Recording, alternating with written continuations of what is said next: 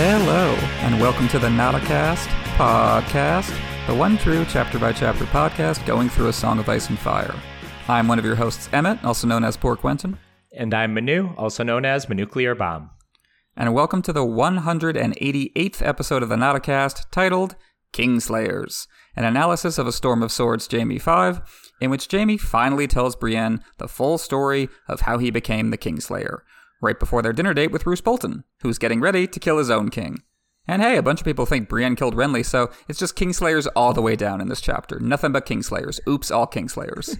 We just had Christmas, and there's a myth of 3 kings involved with that, so we can probably tie it in pretty accurately to the calendar. Gotta have one for each. It's just math. So our spoiler warning, as always, prepare to be spoiled for all the published books, the 5 novels, the 3 Duncan Egg novellas, histories, interviews, Winds of Winter sample chapters, as well as Game of Thrones and House of the Dragon, the TV shows. Anything and everything. Our question this episode comes from Lord Jake, Assistant 2, The Hand of the King. Jaime claims Ned wouldn't have believed him regarding the Aerys and Wildfire plot. My question is that actually true? Yeah, Jaime being Jaime, I'm not surprised he would convince himself of that, but assuming he could get some therapy, if only, do you think he could come to realize that Ned, who was well aware of how far gone Aerys was, might have listened? Or am I giving Ned too much credit and Jaime was right not to tell him, in the sense that it would make no difference? And what do you think about that, Manu? That's definitely a big unanswered question after this chapter. Yeah, I do think we need to decouple that, because Jaime, whether he's right or not to tell Ned, is different than whether Ned would believe it or not. Good call. Because I think Jaime probably should have told someone at some point, maybe before this. It might have helped turn things. I don't know exactly how. Ned, I kind of go back and forth with, and I think part of that is intentional. I think we're supposed to kind of turn over this question with no good answer, per se, in our heads. Because Ned, I do think, has some kind of code or believes in some level of the norms here in society. He is not someone who is necessarily revolutionary in how he approaches living in this world in the Seven Kingdoms. He still observes the general laws as they come down from the king to him as Warden of the North. So I think there is something just kind of beyond the pale of a Kingsguard killing the or the Kingsguard killing the king. But I do think there might be room to kind of mitigate the circumstances, but I think Ned would still come down, okay, you had a point, but this is still something that is punishable under this regime, under this institution of the Crown and the Kingsguard. So I think he would still, regardless of Jaime's reason, still at least advocate for sending him to the wall and taking away the White Cloak. Yeah, I think you're right. And part of this is just you have to also decouple Jaime from the character that George initially conceived. Because it's not even just that Jaime killed Aerys, it's that he was sitting on the throne when Ned walked in the room. Which, to be honest, I don't think that makes a lot of sense for this Jaime. Like, he doesn't really think about that, and I don't really think it makes sense for him to do that anymore if he's not going to try to be king of Westeros. Like, the guy we kind of learn more about in this chapter, I feel like he would just be, like, sitting on the steps of the throne with his head in his hands, rocking back and forth when Ned walked in.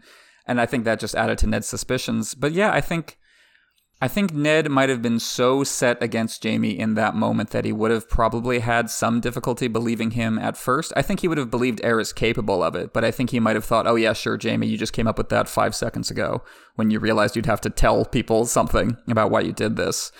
And I think, even beyond the question of whether Ned would have believed him or whether Jaime was right to conceal it, even if Ned did believe him, like, logistically, that's not an easy task to, like, get all the wildfire out from under King's Landing. Like, that means trusting a lot of other people. And you got to find out from, like, the pyromancers, if there's any left by the time Jaime's done, where it all is. I mean, Jaime did kill everyone who knows about it for a reason, because he didn't want them to set it off. But, yeah, especially when you're just trying to set up a new government. Okay, guys, our first job is to go around to every building in King's Landing, knock on the door and go, hey, so, last guy, not us, last manager, we're coming in, new team. He put a nuke under your floorboards. Can we get in there to dig up the nuke and hopefully not set it off? And then you have to hopefully not set it off over and over and over again. Obviously, that's not really what Jaime was thinking about in the moment, but that's the true horror of what Aerys did, is that it's really kind of impossible to put that sword back in the sheath, which I think is partially George's point, that it's like a dragon. Like, once you unleash it, you can't put it back in the cave. But yeah, so I think Jaime is in pretty much an impossible position here. And I don't know if it would have made a huge difference whether he told Ned the truth or not. I think it was just when he saw Ned's eyes, he realized all at once, oh, this is who I'm going to be now. You're all going to hate me. And that's why it had to be Ned, because as Jake said, Ned knew about Aerys's crimes more intimately than most, and even he still condemned Jaime. Like, that's how you know. That's how you know how bad it was going to be. So thank you to Jake for the question. If you want to ask us questions we are forced to answer here on the Notacast podcast, you can head on over to patreon.com/NotacastASOIAF, where our Sworn Sword and higher level patrons get to ask us questions, as well as getting access to exclusive episodes, getting early access to our regular episodes, and a bunch more benefits.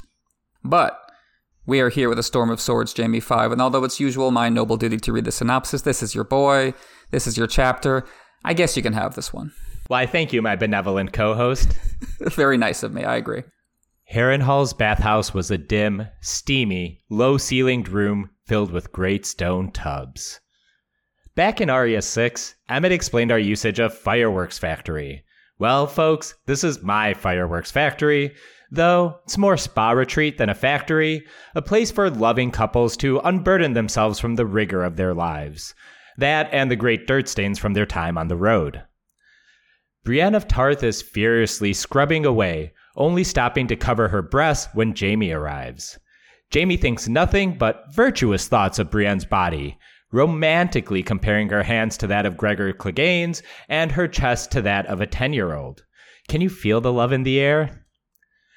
Jaime Lannister has a date with Lord Bolton tonight, but since polyamory is frowned upon, Jaime's fleas are unwelcome. He has the serving man undress him, and then he orders all of the attendants out. They didn't have to listen to Jaime's commands, him and Brienne being prisoners and all, but a life of subservience runs deep. They leave without hesitation, and finally, our OTP is alone. Jaime climbs into the same tub as Brienne, despite her protests. Have no fear, wench. Your thighs are purple and green, and I'm not interested in what you've got between them. Jaime's only fear was drowning there and then, but Brienne protests that too. Why should I care how you die? Jaime quips and smiles, as Jaime does, and focuses on his scrubbing as best he can.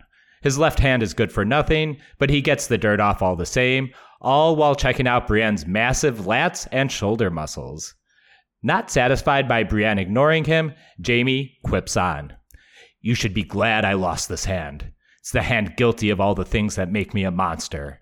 Aerys, Bran, my sister, I did it all with this, shoving his stump in her face. But it's the jibe that comes after that finally gets Brienne's attention. No wonder Renly died under your watch. She stands and turns, putting her whole Briussi into it. Jaime beholds his love in all her glory and feels some life down below the water. He quickly gazes away and apologizes to Brienne. That was unbecoming of me, wench. Brienne, rightly, doesn't trust Jaime's contrition. He may be trying to make peace, but nothing he said 5 chapters into A Storm of Swords affords him the benefit of the doubt. Truces are built on trust, she says, and there's no way she'd ever trust the Kingslayer, yes, Jaime interrupts. Yeah, poor Aerys, right? Fuck him, and honestly, fuck Robert too. He wouldn't be king if I hadn't done the deed, yet he gets to mock me as Oathbreaker while being paraded around as a hero. He tore the realms apart, not me. Jaime scoffs at Brienne. He didn't do it for love, you fool. He clenched his fist before realizing there was no fist to clench, the phantom pain taunting him once again. Brienne's words, save the realm, trigger something deep within Jaime Lannister. Between the pain, the bath, the fever, he's becoming lightheaded, and old wounds long scabbed over are starting to reopen. His brother set the Blackwater aflame, he tells her, and Aerys would have skinny dipped in that mess if he was still around. Aerys. Jaime wore his white cloak and gold armor that day. Brienne was confused, but the power of fever and confession had already taken hold. Unbidden, the fall of the Targaryen regime spills from Jaime's lips. After Connington fell, Aerys knew Robert was the real deal, the realest deal since Daemon Blackfyre. Aerys amassed what was left of his forces, though with the threat of violence, as he reminded Kingsguard Lewin Martell that his sister Elia was his guest before sending him off to battle with 10,000 Dornishmen. The Crown Prince Rhaegar urged Aerys to recall Lord Tywin from the Rock, but no ravens returned from the west. And all the while, Aerys saw traitors in every shadow, shadows the Master of Whisperers was eager to point out. So His Grace commanded his alchemists to place caches of wildfire all over King's Landing, beneath Baelor's Sept and the hovels of Flea Bottom, under stables and storehouses, at all 7 gates, even in the cellars of the Red Keep itself. This was all done in secret by the master pyromancers. Neither queen nor prince were aware. His hand, Lord Carlton Chested, was clever enough to suss out the plot, but his protestations and resignation were met with fire, and leader of the Fire Nation, Rosart, was made Hand of the King instead. Rosart, whose greatest accomplishment in life was barbecuing Ned Stark's dad.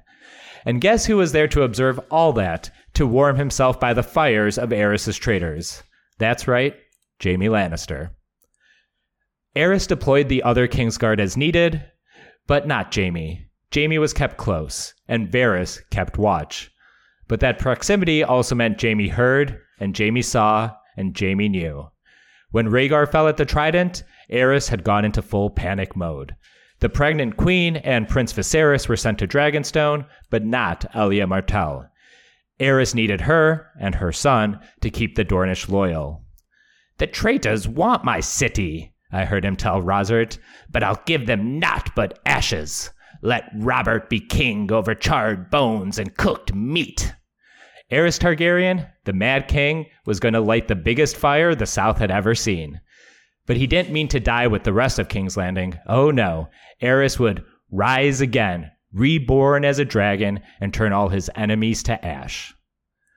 The Lord of Winterfell was on his way down, but the Lord of Lannister made it to the city first. Jaime knew his father would back Robert after the Trident, and Varys knew this too, but it was Grand Maester Pycelle that Aerys chose to trust in that moment. Aerys opened the gates, and Tywin sacked the city, while surely thinking of all the slights and insults he suffered as the Mad King's hand. "It fell to me to hold the Red Keep, but I knew we were lost. I sent to Aerys asking his leave to make terms. My man came back with the royal command. 'Bring me your father's head, if you are no traitor.' The messenger also stated Lord Rosart was with the king. Jaime Lannister knew what that meant. Jaime found Rosart first, dressed plainly at the postern gate. Then he came for, and slew, the Mad King, before he could order a different fire toady to cook the city. Finally, days later, Jaime hunted down the rest of the pyromancers. Some bribed, others cried, but they all died on his golden sword. Jaime paused his story for a moment, looking at the hand that unmade Aerys, that made him the Kingslayer, the very hand now unmade itself. It was my glory and my shame, and now I have neither. Who am I now? He turned to Brienne, looking as absurd as ever, but staring silently. "Say something," he implored. "Anything." Brienne finally asked, "How come no one knows this? Why sit on this truth if it is the truth?" "The Knights of the Kingsguard are sworn to keep the king's secrets. Would you have me break my oath?" "Do you think the noble Lord of Winterfell wanted to hear my feeble explanations? Such an honorable man.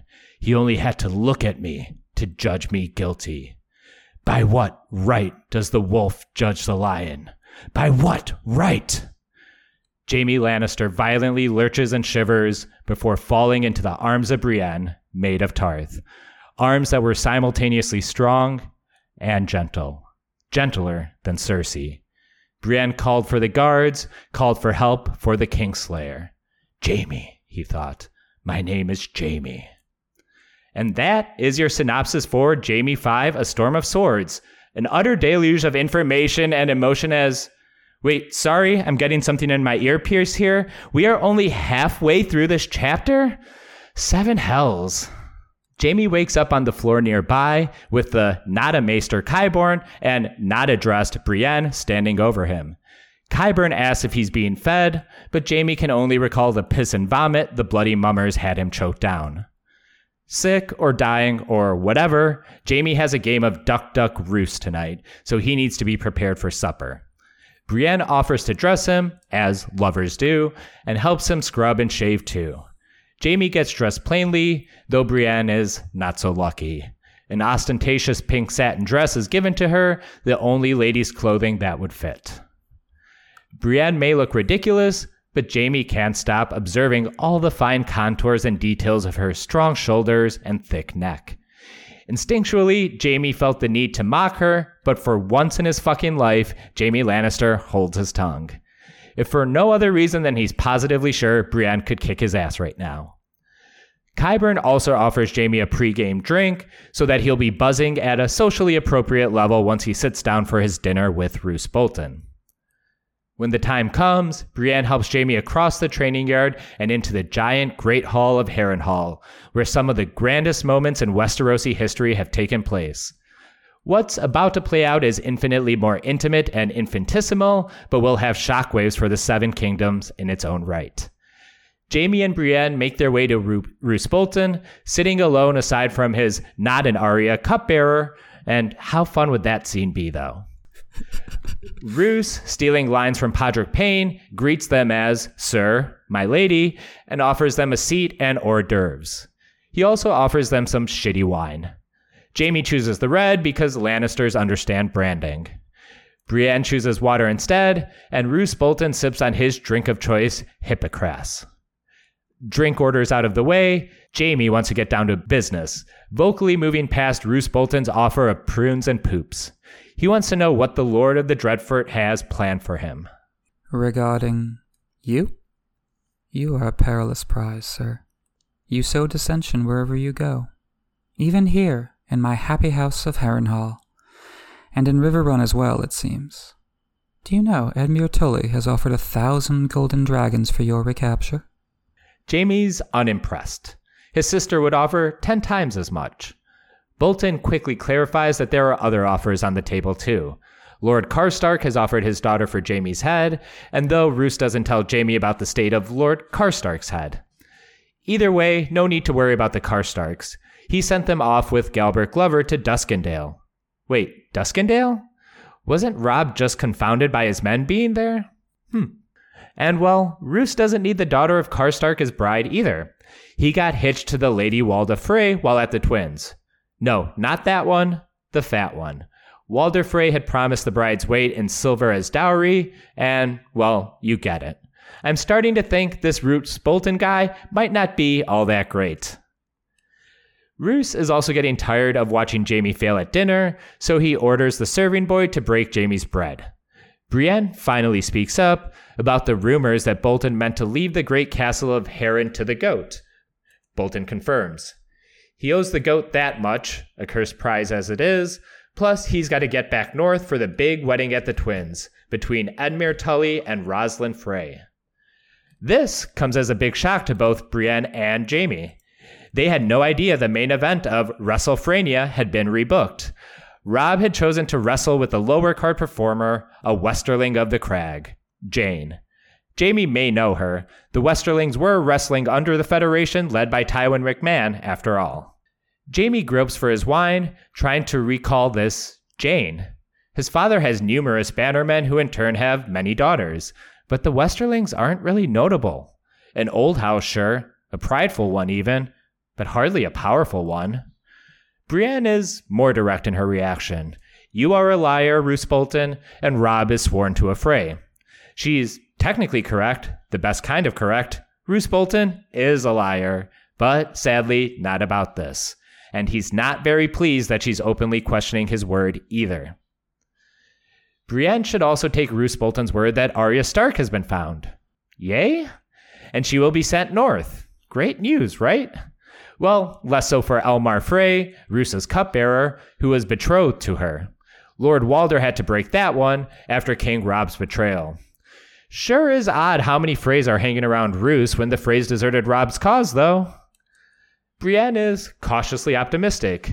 Now both girls can be returned home for Jaime as per Tyrion Lannister's promise.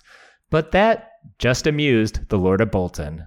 My lady, has no one told you? Lannisters lie. Jaime chooses this moment to show some bravado, picking up the cheese knife to his left and hoping against hope that he doesn't look as weak as he felt. Is that a slight on the honor of my house? A rounded point and dull, but it will go through your eye all the same. You speak boldly for a man who needs help to break his bread. My guards are all around us, I remind you. All around us and half a league away. By the time they reach us, you'll be as dead as Eris. 'Tis scarcely chivalrous to threaten your host over his own cheese and olives. In the north, we hold the laws of hospitality sacred still. Yeah, sorry, this is me, Manu. Gotta cut in here just to make wet farting noises at Roose Bolton invoking the laws of hospitality. Anyway, back to Jaime. I'm a captive here, not a guest. Your goat cut off my hand. If you think some prunes will make me overlook that, you're bloody well mistaken. Perhaps I am. Perhaps I ought to make a wedding gift of you to Edmure Tully, or strike your head off, as your sister did for Eddard Stark. I would not advise it. Casterly Rock has a long memory. 1,000 leagues of mountain, sea, and bog lie between my walls and your rock. Lannister enmity means little to Bolton. Lannister friendship could mean much. The game was afoot. Jaime knew this now. Is Brienne aware of what's actually going on? More importantly, is the reader? Roose rebuffs Lannister friendship before offering them some meat. Brienne is unmoved still. Jaime for the Stark sisters, that was the deal. You gotta let us continue to King's Landing to make the trade. Roose, slowly sharpening his rhetorical knives, shoots her down. The Raven spoke of escape, not exchange, and that makes you a dirty, filthy traitor, to which once again I have to let out a wet fucking fart at Roose Bolton, speaking of treason. Brienne gets to her feet, proclaiming her allegiance to Lady Catelyn, but Roose counters with his oath to the king in the north, or the king who lost the north. Whichever it is, that king never wanted to send Jaime back. Jaime, still failing at dinner, has to urge his road trip partner to take a seat. If Bolton wanted them dead, he wouldn't be wasting this feast on them. It is wartime, after all. Lady Brienne, will you sit if I tell you that I hope to send Sir Jaime on, just as you and Lady Stark desire? Brienne was wary, but cautiously pleased. But Roose wasn't done. However, Lord Vargo has created me one small difficulty. Do you know why Hoat cut off your hand? It's Vargo fucking Hoat. It's just what he does, replies Jaime. The wrapping on his stump was now spotted with blood and wine, and I ever so wonder what that could portend. Roose offers a different answer. Despite being a slobbering barbarian, the goat of Qohor is more cunning than in seeming. Lord Vargo abandoned House Lannister because I offered him Harrenhal, a reward 1,000 times greater than any he could hope to have from Lord Tywin. As a stranger to Westeros, he did not know the prize was poisoned. The curse of Harren the Black? The curse of Tywin Lannister. Our goat should have consulted the Tarbecks or the Rains.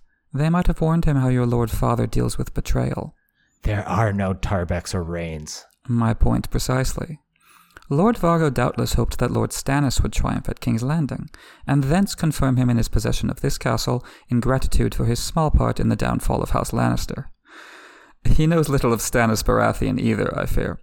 That one might have given him Harrenhal for his service, but he would have given him a noose for his crimes as well.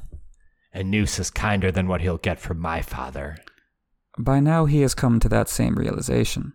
With Stannis broken and Renly dead, only a Stark victory can save him from Lord Tywin's vengeance. But the chances of that grow perishingly slim.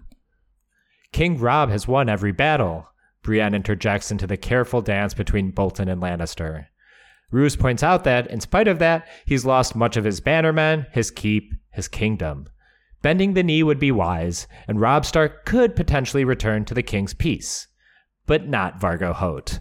Some pals are too poisoned to do anything with, so they're left out of any peace.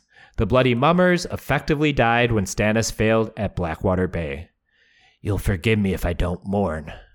Oh, you have no pity for our wretched doomed goat. But the gods must, else why deliver you into his hands? Bolton worked the roast in his teeth, explaining Hoat's real plan was to sell Jaime to the Karstarks and take the young Alice to bride. But a whole host of dangers lie between the Riverlands and the north. Glovers, Tall Hearts, the Mountains Men, the Brotherhood, Wolves on 2 legs and those on 4, and the Brotherhood without banners. So Hoat had no choice but to bring Jaime back to Harrenhal, currently overrun with Freys and Boltons. By maiming you, he meant to remove your sword as a threat, gain himself a grisly token to send to your father, and diminish your value to me. For he is my man, as I am King Rob's man. Thus his crime is mine, or may seem so in your father's eyes. And therein lies my small difficulty. Bolton stared at Jaime, his pale eyes unblinking, expectant, chill, and in that moment, Jaime understood. You want me to absolve you of blame, to tell my father that the stump is no work of yours. My lord, send me to Cersei and I'll sing as sweet a song as you could want of how gently you treated me. Had I had a hand, I'd write it out, how I was maimed by the sellsword my own father brought to Westeros, and saved by the noble Lord Bolton. I will trust to your word, sir. Jaime starts picking at the wax in his ears because surely he misheard. Trust? Me? And addressed as sir to boot? 7 hells, this really is a brave new world for Jaime Lannister. With the why answered, albeit in subtext, the how comes next. Once Qyburn deems Jaime fit for travel, Bolton's man Steelshanks will lead him back to King's Landing. In exchange for Lady Catelyn's daughters, though, right? asked Brienne. Right? Bolton is utterly uninterested with the question. The men are talking, don't you worry yourself about it. Anyway, Sansa Stark is now hitched to Tyrion, so an exchange is out of the question. Brienne is baffled, as is Jaime, but he hides it better. Sansa Stark should make his brother happy, just like that Crofter's daughter did many years ago. What's that, Jaime? Care to say more? But it's Roose Bolton, the Leech Lord of the Dreadfort, who punctuates this chapter by plunging a metaphorical dagger into Brienne's heart. What the imp did or did not swear scarcely matters now, least of all to you. Sir Jaime will continue on to King's Landing. I said nothing about you, I fear. It would be unconscionable of me to deprive Lord Vargo of both his prizes. Were I you, my lady, I should worry less about Starks and rather more about sapphires. And that is your synopsis for A Storm of Swords, Jaime 5. Whew! Despite how this chapter started, I feel like I need a bath. What'd you think, poor Bolton of the Dreadfort?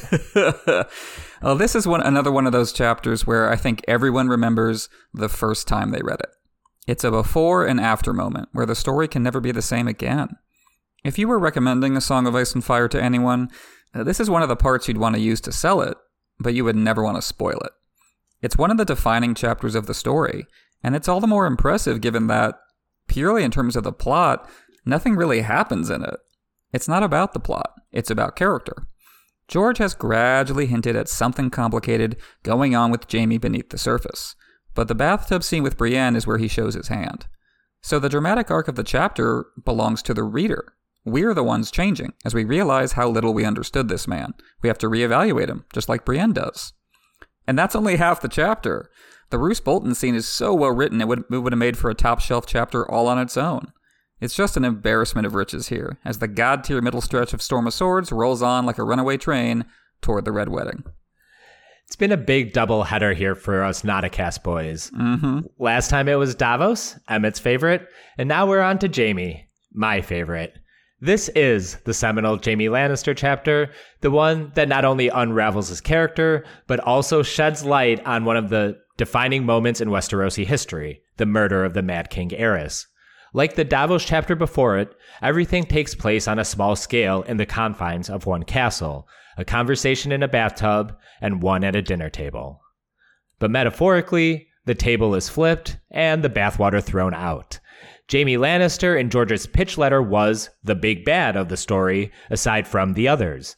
But here, by just his 5th point of view chapter, George has found something infinitely more interesting for the Kingslayer, who reveals himself to be more heroic than we first thought, as well as more cunning in the Game of Thrones. The juxtaposition of the two set pieces is intentional. In the bath, Jaime puts the truth out in the open. No rhetorical two-step or tact or even metaphor like, say, the Night of the Laughing Tree story from Mira.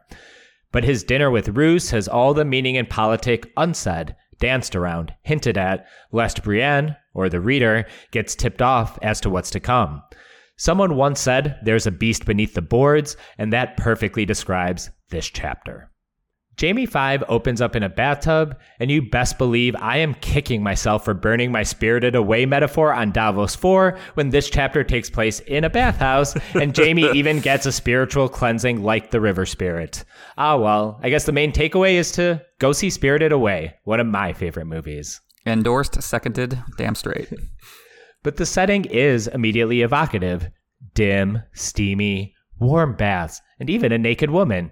You could trick yourself into expecting a sex scene next. Maybe that is what this is. An incredibly intimate moment for both characters, the most intimate moment for Jaime Lannister. Jon and Ygritte a little bit ago went more traditional sexy time in their bath, but here Jaime and Brienne are about to have spiritual coitus, a release of resentment and truth that can only be shared in private moments. Spiritual coitus is my favorite Marvin Gaye album, number one. And yeah, part of why this chapter has such an impact is because it creeps up on you. It doesn't announce itself as important.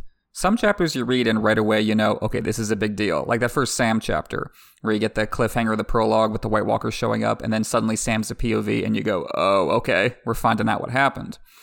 But this one, it starts on such a small scale. We don't even get like an establishing shot of Harrenhal. The chapter starts in the bathhouse, which feels all the more cramped when Jaime slides into the same tub as Brienne, despite having so many other options. Only gradually does the reader realize that this chapter is a big fucking deal, as it opens up to encompass what was almost an atrocity on an unimaginable scale. So you go, okay, bathtub, Jaime's being a dick, yada yada yada. Wait, what? You sit straight up in your chair. It's a slow burn, unlike the wildfire. George writes it that way not only to pull the rug out from under the audience, but to establish the intimacy, like you said. This all happens in the context of Jaime and Brienne's relationship, which basically got a soft reboot when they were captured by the Bloody Mummers and Jaime lost his hand.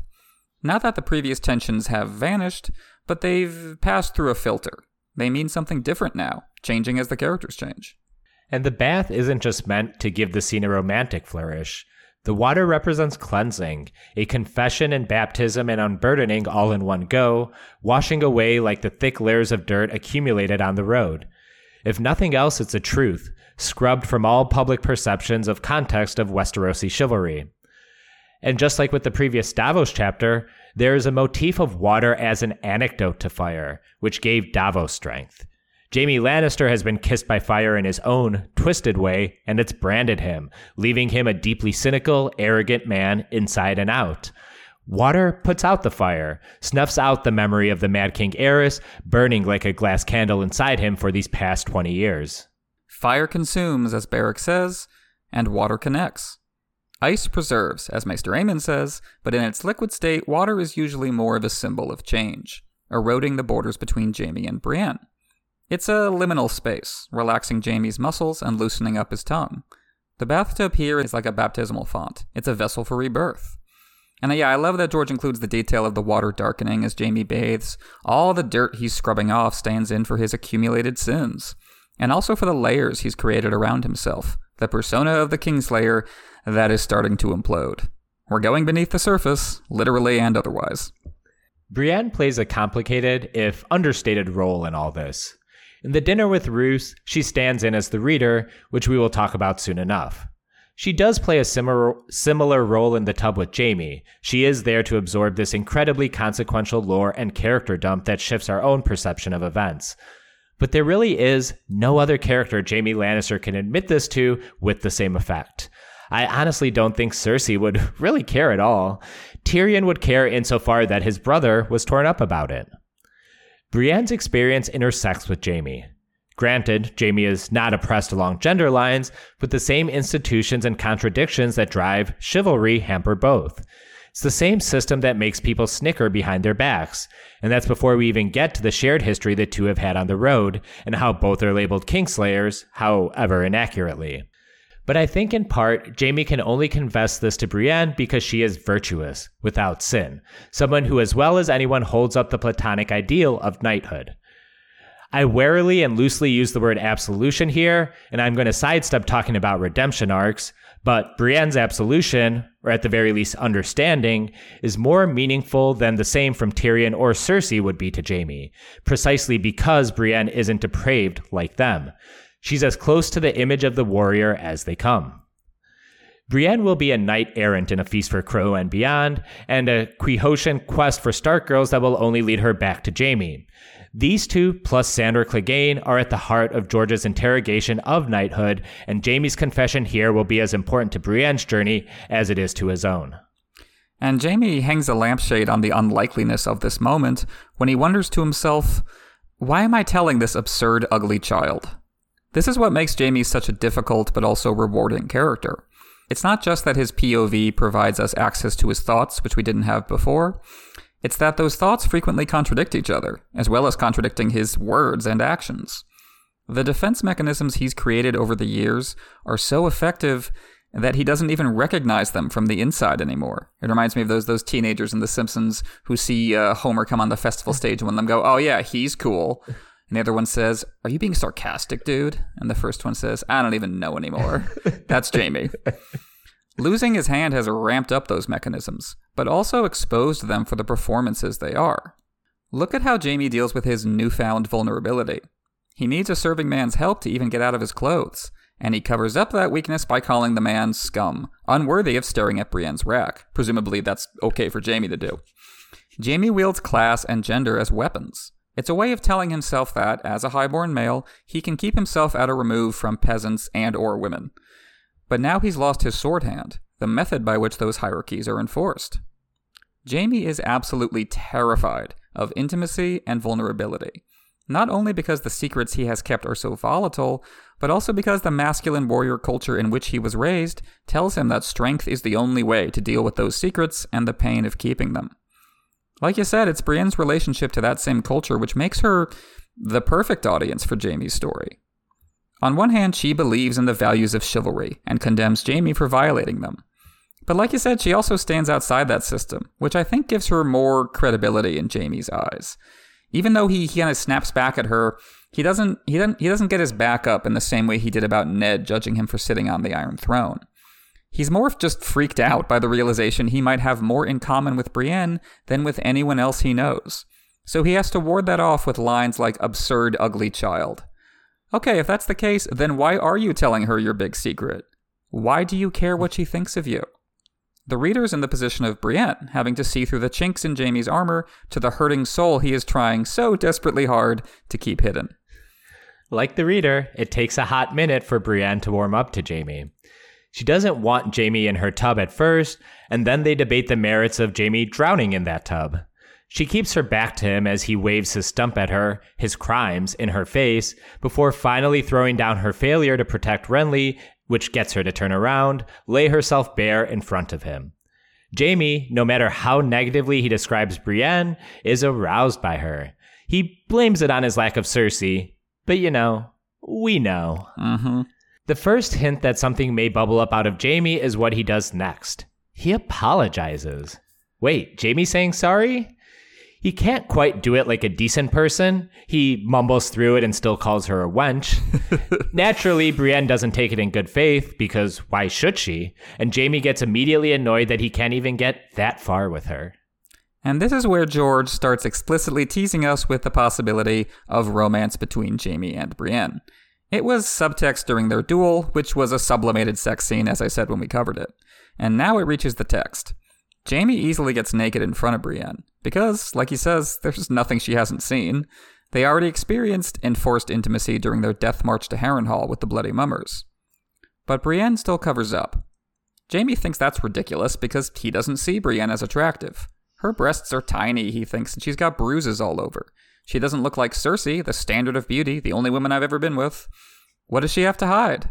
Why else would she cover up other than because I'm looking? He can only think of Brienne's body in terms of his own gaze. He's literally stuck in his own POV.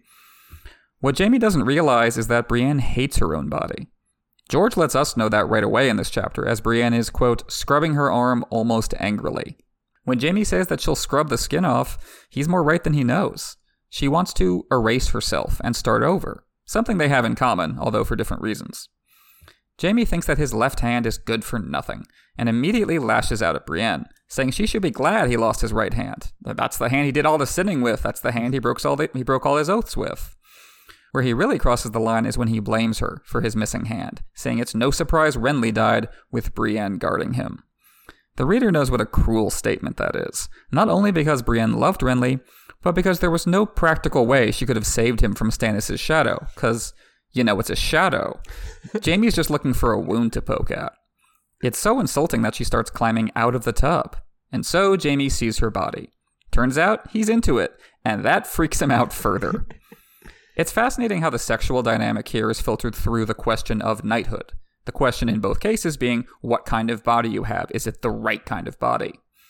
Jaime's erection is what pricks his conscience, so to speak.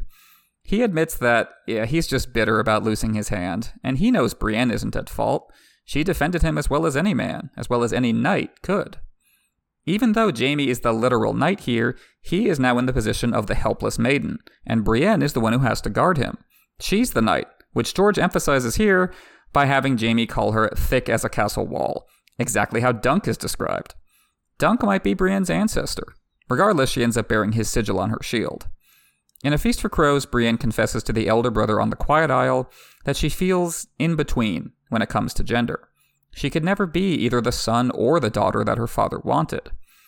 While that's caused her a lot of pain in the context of a society that refuses to accept her as she is, you can see George building the argument that it's precisely this in-between place that allows Jaime and Brienne to reach out to each other. They can kind of both be in that place together, assuming they can get past all the baggage, which is not easy. Yeah, that Kingslayer baggage, that reputation that follows Jaime around. Kingslayer, Oathbreaker, man without honor. We can all hear Nikolai Coster-Waldau saying those lines. Mm-hmm. Fuck the king, Jaime thinks. Especially Aerys. But especially Robert. That he fought a war for love is a bedtime story, the happy tale that everyone tells themselves to give legitimacy to the now. The real story is far more complex, though Jaime's not far off in Robert himself being motivated by a pretty face. But it's Brienne saying Robert rode to save the realm that triggers Jaime into the iconic revelations to come. Jaime's PTSD for that fateful day in King's Landing seemed to first show in Jaime 4 when news of Tyrion's wildfire gambit reached his ears from Qyburn's lips. Back then, he joked that he dreamed this dream before, but had no one to share the joke with. But here and now, he's going to share it with Brienne, though the leechings and fevers and poisons and heat make it all come unbidden. His unspoken barbs for Brienne accompany the start of his story, but fade away as Jaime himself fades away into memory, and horror. I love how George manages the transition here. Even though Jaime is about to explain exactly why Aerys cannot be trusted to remain in power, he doesn't frame Robert's rebellion as a righteous response. Jaime goes so far as to say his regret isn't killing his king, instead in doing so, he contributed to Robert's rise to the throne. That's not to say that Robert was as bad as Aerys. Remember, he basically makes Ned say that on his deathbed. It's more that Robert failed to actually be the hero he appeared to be. Brienne sticks to the story, the bedtime story, like you said. Robert was a hero. He rode for true love and to save the realm from the wicked Mad King. Jaime reframes that narrative. No, Robert plunged the realm into civil war, and he did it for, quote, pride and a cunt and a pretty face. While I think Robert didn't really have much of a practical choice but to rebel after Aerys demanded his head, there's no denying how central his ego was to the whole thing. And I think Jaime is 100% correct that Robert was more infatuated with Lyanna from afar than he was truly, deeply, madly in love. Ned had a point when he said Robert loved the image of her. The person was a stranger to him. Robert was driven by childish ideas of who he should be, how his life should go. And then adulthood caught up with him. Same thing happened to Jaime, and it's happening now to Brienne. The stories they grew up with lied to them about how the world works. And yeah, Jaime brings up the wildfire in the context of the Blackwater. We talked about Tyrion Targaryen last time around. Within Jaime's story, it matters that his brother unleashed the wildfire because it suggests that his family has been poisoned by it too. We'll see this again with Cersei when she gets really into the wildfire. The call is coming from inside the house. Jaime can't escape the fire because it's being rekindled by the people he loves most in the world. I am not myself, he thinks to himself as he begins telling the story, because he has built his identity around keeping this story inside. He's gotten so used to living with it. I think anyone who's kept a secret for years knows how this goes. It becomes just this dull throb in the back of your mind. You're always aware of it, but you're never really consciously thinking of it. To say it out loud is so unsettling, it makes Jaime feel like a different person entirely. But it's by telling this story that he reclaims his identity. Jaime. My name is Jaime. And that's how his story begins, by telling Brienne that he wore gold armor that day, not the white. Lannister, not Kingsguard. That's who I was that day. The mask I wore when I became the man I am now.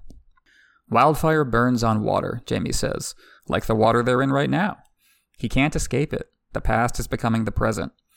As he begins, George writes that Jaime is floating in heat, in memory, like the heat of the water is summoning the wildfire. It's incredibly vivid and dreamlike prose, drawing you into Jaime's story like you're being hypnotized. You feel that heat. Jaime speaks to the political reality after Jon Connington lost to Robert at the Stony Sept. From then on, the rebellion had to be taken seriously, and Aerys, in all his fraught paranoia, thanks in part to Varys, also mistrusted everyone around him. Anyone in his sphere of influence who could be used as a hostage would be used as a hostage, be it the Martells or Jaime himself. This is the most time we spend with Aerys Targaryen, second of his name, known to his enemies as the Mad King. It's not like we're new to this guy. We've heard quite a bit about him, his actions, his personality. He hangs over the story, a potent and poisonous ghost. He's the villain by which every other one in the story is measured. He set the standard. One of the big structural ideas of A Song of Ice and Fire is that the most obvious monster of them all died over a decade before the story took place. We're seeing the aftermath of saving the realm from a Dark Lord. That allows George to keep Aerys at a distance at first, gradually revealing more every time he comes up. It's like a camera slowly zooming in on something too horrible to look at right away. What really makes this so effective is that the first-time reader probably doesn't think of Aerys as a big mystery at this point. We get the idea. He's a crazy guy doing crazy things. No one could stop him because he was in charge, until he finally went too far and a bunch of lords got together to overthrow him. We've seen this guy before, especially if we've read a bunch of fantasy stories. We can fill in the gaps. Who needs the details? Well, that's exactly what Catelyn thought when she was talking to Jaime about the Mad King back in Clash of Kings. She thought, I do not need to hear this. And then he told her what really happened to Rickard and Brandon Stark. That made it different. She did need to hear that, and it's even more true here, as Jaime breaks down the last days of Robert's rebellion. It's important to think about this as a story, almost like a confession. It's different than if Jaime was just thinking it. There's a structure to it. There's an argument being constructed about how their world works, how Jaime responded to it, and how both of those things have been distorted by stories settling into conventional wisdom over time. Jaime starts with Jon Connington's defeat at Stony Sept, the battle we heard about in Arya's chapters. Why start there? Because, as Jaime says, that's when Aerys first realized he might lose the war. That's what led him to the idea of taking the city down with him. Even though Aerys had already set people on fire, it's the bitterness of potential defeat that caused him to consider ramping up the scale of his atrocities. Next, Jaime talks about Lewin Martell, Jon Darry, and Barristan Selmy. Well, why them? What do they all have in common? They were his fellow Kingsguard, his sworn brothers, every one of them older and more experienced than he was. And they all left him alone with the Mad King. Same with the other White Knights, Arthur Dayne, Oswell Went, and their Lord Commander Gerald Hightower. All of them were off with Rhaegar, and Rhaegar is who Jaime mentions next. It's a common theme. The more capable government officials all enabled Aerys as he descended. The last time Jaime saw Rhaegar, the prince acknowledged that he had abandoned his responsibilities. When this battle's done, I mean to call a council. Changes will be made. I meant to do it long ago, but, well, it does no good to speak of roads not taken. We shall talk when I return. That Ned Stark line to Jon from the show. We shall talk when I return. Never say that. Never say that out loud. This is the narrative as it unfolded from Jaime's POV. Watching everyone in between him and the decision to kill his king walk away from the problem. They all passed the buck. They all kicked the can down to him. To be fair, Aerys would never have permitted Jaime to be sent away on his own mission. Like you said, he was a hostage against his father's good behavior, just like Elia was for the Martells. He was sucking them all in, drawing them all in closer to him, with the city as a whole. The dominant tone here is paranoia. Aerys' paranoia infected the court, because everyone had to walk on eggshells, careful of what they said. Varys was always listening. While he still has a fearsome rep in the present day, you get the sense it really doesn't compare to when he ran the Red Keep from top to bottom, the Bloodraven of his day. All it took was one wrong word, one whisper in the wrong ear, and you were condemned to burn. Tyranny is corrosive to trust. The prisoner's dilemma is always at work, in that you stand to gain more from turning on each other than working together. The omnipresent threat of violence from Aerys, the fact that no one was willing to get in his way, was a hellish experience. Even before the Mad King tried to create a literal hell on Earth. What Aerys did trust was fire. His eyes and those of his pyromancers would gleam with malice as they planned where to place the substance. As Robert victoried through the countryside, Aerys' pyromancers came and went, and his hand, Lord Carlton Chested, eventually took notice. The way Jaime describes him reminds me a lot of our good friend Lord Beesbury from House of the Dragon and The Dance of Dragons as told in Fire and Blood. The seemingly mild-mannered lord finds courage deep inside to call out tyranny and refuses to play a part, only for that person to be summarily killed, be it by Criston Cole or by wildfire. The pyromancer Rosert became Hand next, the very man who burned Ned Stark's dad. I love the detail that Jaime just remembers the dude's name out of nowhere. First he just says the Mason Daggerhand, and he's like, oh right, Chelsted, that was it, Carlton Chelsted. Jaime thinks it came back with the telling. The act of telling the story drags it into the light.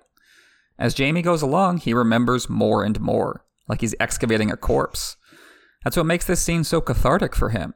He's getting the poison out. He can only do it by looking at it directly. It's painful, but it's necessary.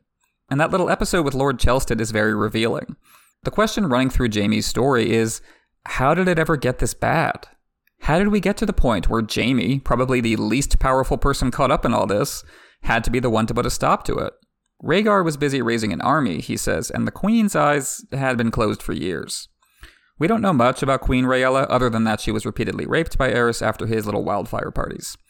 I think it's fair to guess that she was so traumatized by that, so isolated from everyone else, and so distraught at what had become of the husband she used to love, that she went away inside, as Jaime would put it. But I think Rhaegar wasn't just busy. His eyes were closed as well. He believed he was doing the right thing, the necessary thing to save the world from the White Walkers, but in the process he was empowering his demonstrably unfit father. And you can't pull that off without some massive cognitive dissonance. Rhaegar just probably told himself it wasn't happening. So for reasons ranging from the personal to the political to the prophetic, no one had an interest in acknowledging the horrifying truth. We are all the hostages of a madman who would rather see us dead than free of him. And that's reality for a lot of people, whether the danger comes from a political leader or from a tyrannical parent like Craster. What do you do in that situation? George gives us a little case study with Lord Chelsted. Jaime thought he was just another crony, someone too craven to challenge power. He would knuckle under to the very end. But Chelsted turned out to be made of stronger stuff than that. He realized what was happening, he tried to talk Aerys out of it, and when that didn't work, he quit on the spot. On one hand, that seems like all the right moves. On the other hand, what was the actual practical effect of that? Aerys just shrugged, burned Chelsted alive, made Rosert his new hand, and carried on. Much as Chelsted suffered for his stand, there's something naive and almost selfish about how he handled it. He didn't take any steps to actually change what was happening, only to remove himself from responsibility. In other words, he didn't do what Jaime did. So even the most well-meaning members of the Mad King's court left Jaime alone with him. That's the big motif here. Quitting in protest is not enough to stop injustice. You do actually eventually have to take action.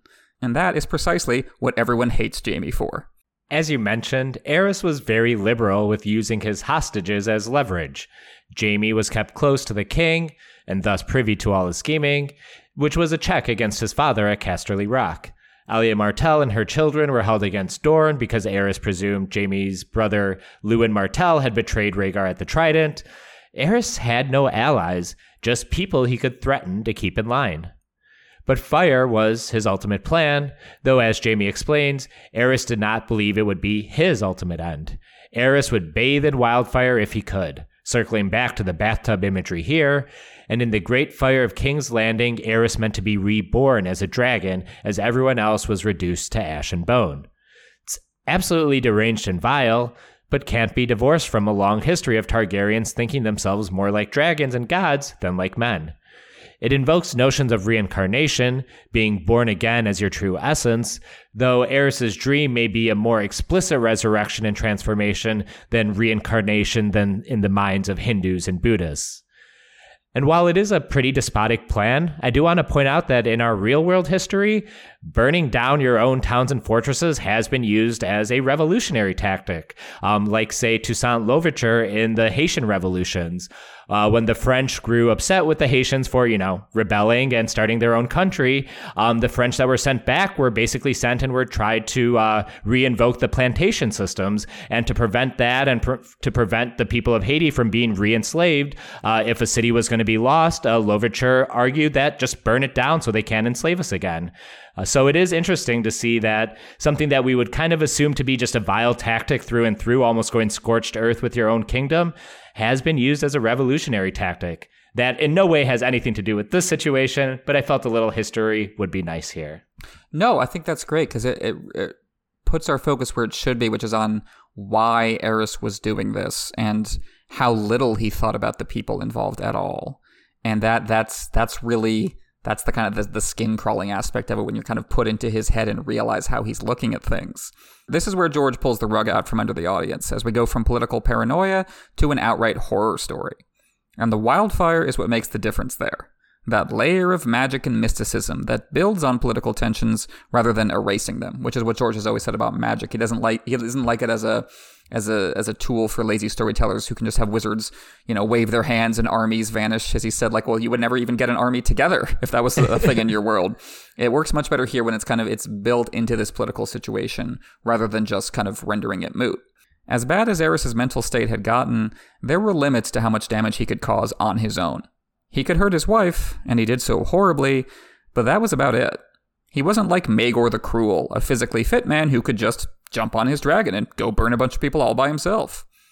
The Mad King needed other people to carry out his plans, and the true horror of this story is that they did. That's what Jaime lingers on here. That's what stood out to him at the time and haunts him to this day. It's not just that Aerys gave the order to plant the pre-modern equivalent of a nuclear bomb underneath King's Landing. It's that there were a handful of men willing to do it, just enough to get it done, as Jaime recalls. The intrusive vision that Jaime experiences as he tells this story, the image that sticks out the most to him in memory, it's not even of Aerys himself. It's Rossert, chief pyromancer, his eyes shining as he told the king how they could incinerate 500,000 people, including Rossert himself. Imagine the time it takes to make that plan. Imagine the dry logistical details that go into it. You got to think about how big each explosion is going to be. You got to think about where they can be positioned to cause the most damage, how you're going to keep it all secret. And that's something that always haunts me when I read about history and politics. That even the most insane, hideous plans require 2 + 2 = 4. In order to pull off a massacre of this scale, you have to know what you're doing. You have to be intelligent. And so the sad reality is that intelligence and competence and experience are not barriers to monstrosity. This wasn't a snap decision. It wasn't an impulse. Maybe it was for Aerys, but not for the pyromancers. Rossert had to make all these rational choices to even make this possible. And he did it anyway, guaranteeing his own death because there was some part of him that loved it. That side of him is what's shining through his eyes. The death drive. An irreducible psychological compulsion to seek your own destruction. Aerys, as Jaime says, genuinely thought he could transform himself via the fire. And like you said, yeah, that's the ultimate Targaryen dragon dream right there, cutting right through the metaphor. No, I'm going to literally be a dragon. Mm-hmm. It's an idea rooted in mythology and philosophy. Carl Jung as much as Tolkien. And Aerys's particular personality also, as many people have pointed out, has the kind of the echo of Hitler and the bunker mentality, that kind of crumbling, delusional tyrant. Only what if he had wildfire? Only what if he had a nuke down there? And running through all of it, I think, is this idea that humans are functionally animals. We're functionally beasts who are just smart enough to try and become gods, but not smart enough to get there. So many elements come together to produce Aerys's dream. You got Targaryen symbolism, you got Valyrian blood, you got the example of Aerion Brightflame, and of course you have Aerys's own particular mental illness. Above all, I think what convinces Aerys that he can be a dragon is that the Targaryens had dragons. Once. That's what made them special. That's what made them kings, as Daemon says in House of the Dragon. Then they turned inward on themselves, destroying that source of power from within, and they've been trying to get it back ever since. So here at the end, the last Targaryen monarch is convinced that the dream has to come true, the bill has to come due, the story has to be real. It can't be that I'm actually presiding over the downfall of my house. We survived the doom. We were never supposed to fall. We're only supposed to fly. Aerys was motivated not only by paranoia, but by pride. He was furious that his enemies had not only defied him, but had done so successfully, prepared to drag him down and humiliate him, just like at Duskendale. The Emperor once more had no clothes, and wasn't taking it well. So he was prepared to deny Robert his happy ending, at the cost of 500,000 lives. And like I was saying, it's this skin-crawling expression of how little his people meant to him. The small folk who only want to be left alone when the High Lords play their Game of Thrones, but they never will, because the game board is their land, their homes, their bodies, and their children. If I can't have Westeros, nobody can. It's the logic of an abuser writ large. The Targaryens built this city, a tribute to their kingdom, and the last Targaryen king wanted to take it all with him on the way out. There was only forest and fish when we got here. We will leave it as charred bones and cooked meat, a feast for crows. Robert won't get a kingdom out of me, only the ashes of one. But Rossart and the other pyromancers, they weren't even losing a kingdom. And there was not even a delusional hope of resurrection for them. You never see that mentioned, that they were going to be like little baby dragons helping out the big dragon like it's Totoro. No mention of that. No, for them it was a death cult, nothing more. And they went along with it anyway. And in a way, isn't that even worse than Aerys himself? And that, George is arguing, is what really underlies all the complex structures we tie together and call a civilization. This desire to watch the world burn. So that gets us to the Day of Reckoning. Aerys inexplicably ignored Varys in favor of Pycelle, and Tywin Lannister sacked the city. The sack itself is backgrounded here. The personal revelations about Aerys and catharsis for Jaime are center stage. But the sack could be instructive looking forward to Winds and Beyond. It's possible King's Landing faces another sack, be it from Daenerys or Young Grift or whoever. We know Jon Connington is skewing Tywin-ish in his strategies, just something George wants us to keep in mind for the future. Jaime, through the course of all this, is ordered by Aerys to bring him his father's head and looks to start his great bonfire of the capital, or in the capital, unsure which preposition to use. But this is where Jaime Lannister becomes, or unbecomes himself, depending on your point of view. He kills Rossart, he kills Aerys, and he kills the other pyromancers for good measure, saving the population of King's Landing, and murdering his king and reputation in the process. Not only the most heroic act by the numbers of Jaime's life, but more heroic than most any deed we've seen by anyone at this point. He'd go on to be reviled for this act. His glory is his shame in everyone else's eyes. The previous chapter, Davos 4, this one, and the next chapter, Tyrion 5, act as a 3-act telling of the fall of the Mad King Aerys. With Davos and Stannis, we dove into the conditions driving the rebellion, who to declare for, and Robert's victories prior to the Trident. Here, we actually get the thing, the death of Aerys, and next time we will have Oberyn and Tyrion speaking to what happened after Aerys' death when Tywin's men entered the Red Keep. It's an efficient and elegant way to give us the story without having one character relay all of it, and each act of this tale speaks directly to a character's pathos. Stannis and his sense of duty and loyalty, Jaime and his complicated relationship with his vows, and Oberyn with the death of his sister and her children. The biggest political event of the last 20 years distilled into 3 extremely personal tellings of it. And this little retelling also acts as a mid-book overture to what Storm of Swords is itself. The peak of this book is the fall of the king, or kings, Robb and Joffrey. The first part of the book is very much setting up that act that leads to their fall, and afterwards as well, the afterwards, the fallout of the death of those kings. A lot of which we explore in A Feast for Crows. But yeah, no, that's great. That's such a great way of looking at it, this structure of all these chapters together, just getting these fragments of what happened, and it's all filtered through. None of the characters telling that story are doing so just to be like an NPC in a video game, like here's the explanation of what happened. They're all telling that story for their own reasons. They got different things out of it at the time. They're getting different things out of it now, and that makes all the difference. This is an argument George makes in both A Song of Ice and Fire and Fire and Blood in different ways. There is no neutral aesthetic. There is no such thing as an objectively true history, in part because power dynamics always get in the way, winners write the history books, but also because we are all locked into our own perspective on events. We don't get a detached God's eye read on the downfall of the Mad King. We get bits and pieces isolated as part of different people's stories, and how they tell those stories reveals their souls. Story structure is everything. You can't separate form and content, because form is content. The medium is the message, as Marshall McLuhan said. My favorite example of that here comes right at the end of Jaime's story. Look at how he describes what happened. He killed Rossart, then Aerys, then the other pyromancers. The way he frames it, the kingslaying itself isn't even the focus. The focus is on killing all of them as a group. The way everyone else tells this story, it's all about killing Aerys because they assume that's what Jaime was focused on, overthrowing the regime on behalf of his father, regardless of the oath-breaking involved. Yeah, honestly, I forget how quickly Jaime gets to and then just blows past the killing of Aerys. It's just a part of a bigger story.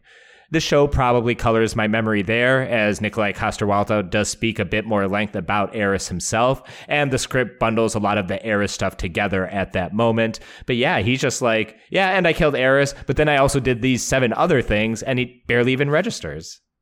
For Jaime, killing the pyromancers was equally important because they could have set off the bomb even without Aerys. And that communicates to us that for Jaime, it wasn't about taking the throne. It wasn't about the throne at all. It was about saving lives. And that is so powerful. It makes us completely rethink these events and rethink how we've been told this story. The pyromancers don't even stand out as important to anyone else. Anyone else would be like, oh, the guys who helped Aerys? Yeah, whatever, sure, they were there. They were important only to Jaime, and now to us. We didn't understand Jaime because we didn't know his story. We assumed we did, but we were wrong, just like Ned and Catelyn and everyone else. And so now, we're left with the same question he is. Who is Jaime Lannister? How do we reconcile all of this? How should we feel about him and the empty space where his hand used to be? I guess I can be the one to get into those Jaime Lannister questions. Yes, sir. I am a Jaime Lannister sicko, like my beefish before me, and Jaime Lannister discourse is its own beast entirely. In the mature 2023 state of the Song of Ice and Fire fandom, aged like fine wine, having Jaime as your favorite Aswath character is a take for the casuals, a bro opinion, which makes some sense since Jeff and I both love cutoff shirts and deadlifts. So let's get into it a bit, as despite years of debate about redemption arcs and the use of subversive and how he's basically Shrek's Prince Charming, he still remains my favorite character. In the various twists and turns of the saga, the reveals here about Jaime tend to resonate with broader audiences, an undermining of the fundamental building blocks of the story, that Jaime Lannister is bad, and for all the failings of the Mad King, his murder was ill done. So this chapter is challenging how we conceived one of the story's major characters, its first quote-unquote villain, but also history that we've taken for granted, that's treated as final with no revision, or an account for Mushroom, that challenges the official record. We took the Kingslayer story as a settled matter, only to find the truth to be something entirely different. What else might we be taking for granted, like perhaps with Rhaegar, or Aegon's conquest, or the Doom of Valyria?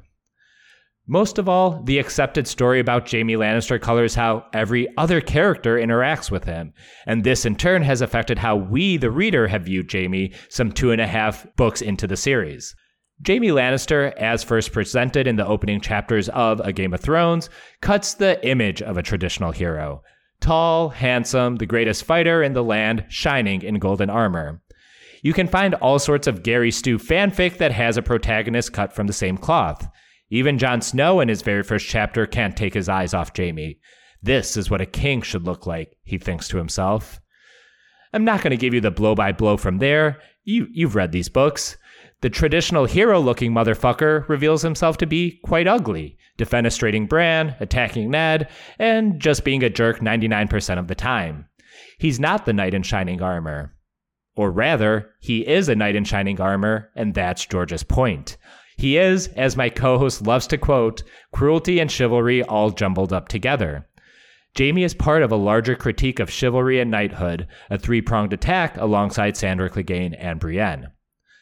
That critique synthesizes in Cat 7, A Clash of Kings, our only time with Jaime in that whole book.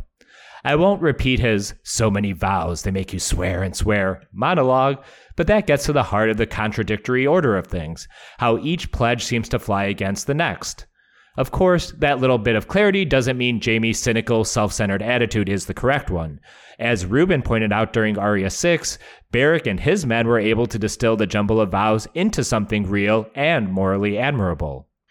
Jaime's speech at the time seemed more theoretical than practical, though, even if he was hinting at cross purposes between the king and his father. And if it was just that, it would be a hard choosing, basically what Stannis talked about with Aerys and Robert last time out. But people would still think Jaime's kingslaying was practically motivated, choosing his father over his king, who A, just happened to be an awful, insane person.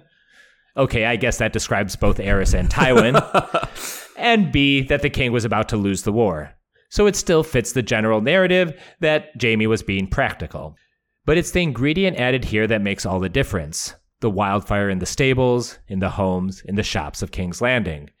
Jaime wasn't choosing between his dad and his sovereign, he was making the choice of one life for 500,000. A twist on the one life versus many lives Team Dragonstone just debated with Edric Storm. This time, though, I am happy to take the utilitarian side and support the killing of the Mad King to save the population of King's Landing. It's very deliberate that Jaime was triggered into this retelling by the phrase, "save the realm," which is what Robert gets credit for in the songs. Here is Jaime, who actually killed the king that absolutely needed to be killed and explicitly and directly saved hundreds of thousands of lives in a way that Robert only theoretically saved. And for all that, for saving the city and essentially ending the Civil War, Jaime became a pariah while Robert became the hero. Yes, I love that. That's what that line from Brienne is what gets all this to come out of him. No, I saved the realm. And he has to convince her that's the case.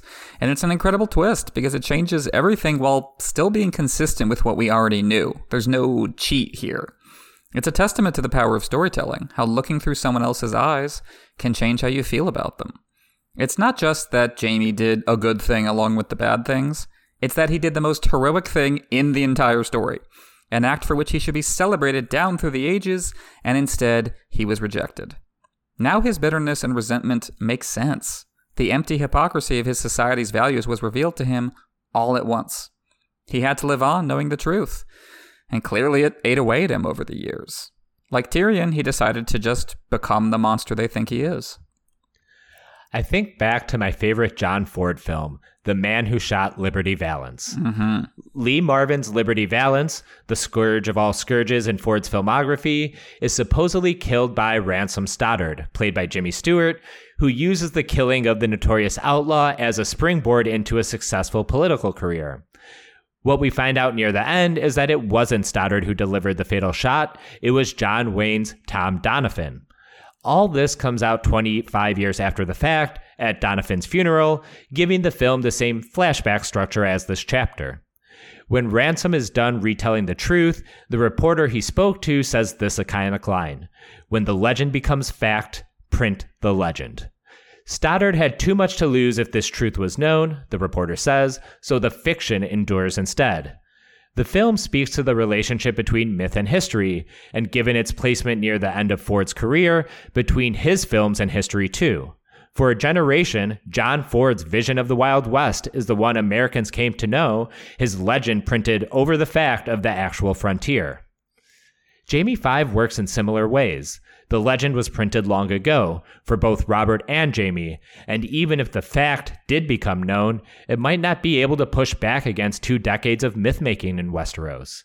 But also like the film, the application isn't just limited to the narrative, but the genre of the inherent myth-making of medieval fantasy stories.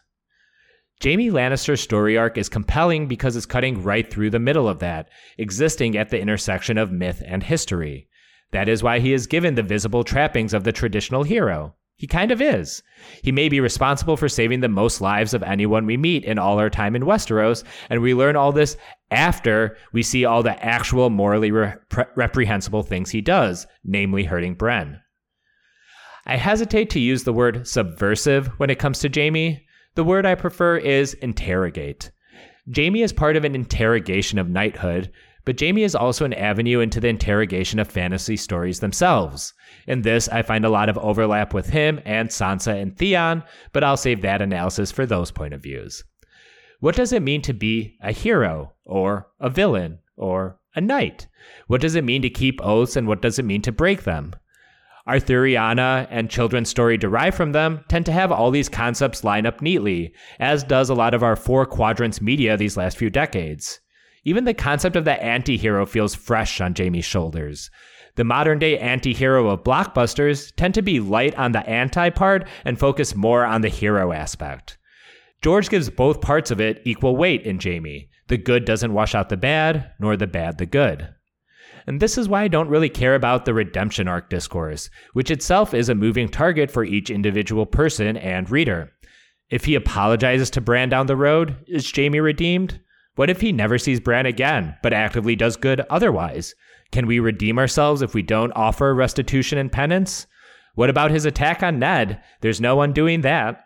Maybe Jaime meets Bran again and maybe he doesn't. I can imagine both scenarios, honestly. But I don't think Jaime Lannister needs to have a redemption to be a fulfilling character. In fact, I find him more interesting as the mix of chivalry and cruelty and how he synthesizes that. Threatening to trebuchet a baby? That's objectively bad. But using that threat to non-violently win a siege? It's more interesting. Like the Gone Canon girl Eliana states in her masterpiece essay on Daenerys Targaryen, the lens of tragedy is more valuable than good guy, bad guy, redemption, etc. To quote a famous historical figure, who we'll just refer to as Anne Bonaparte? No, that's too obvious. How about Napoleon B?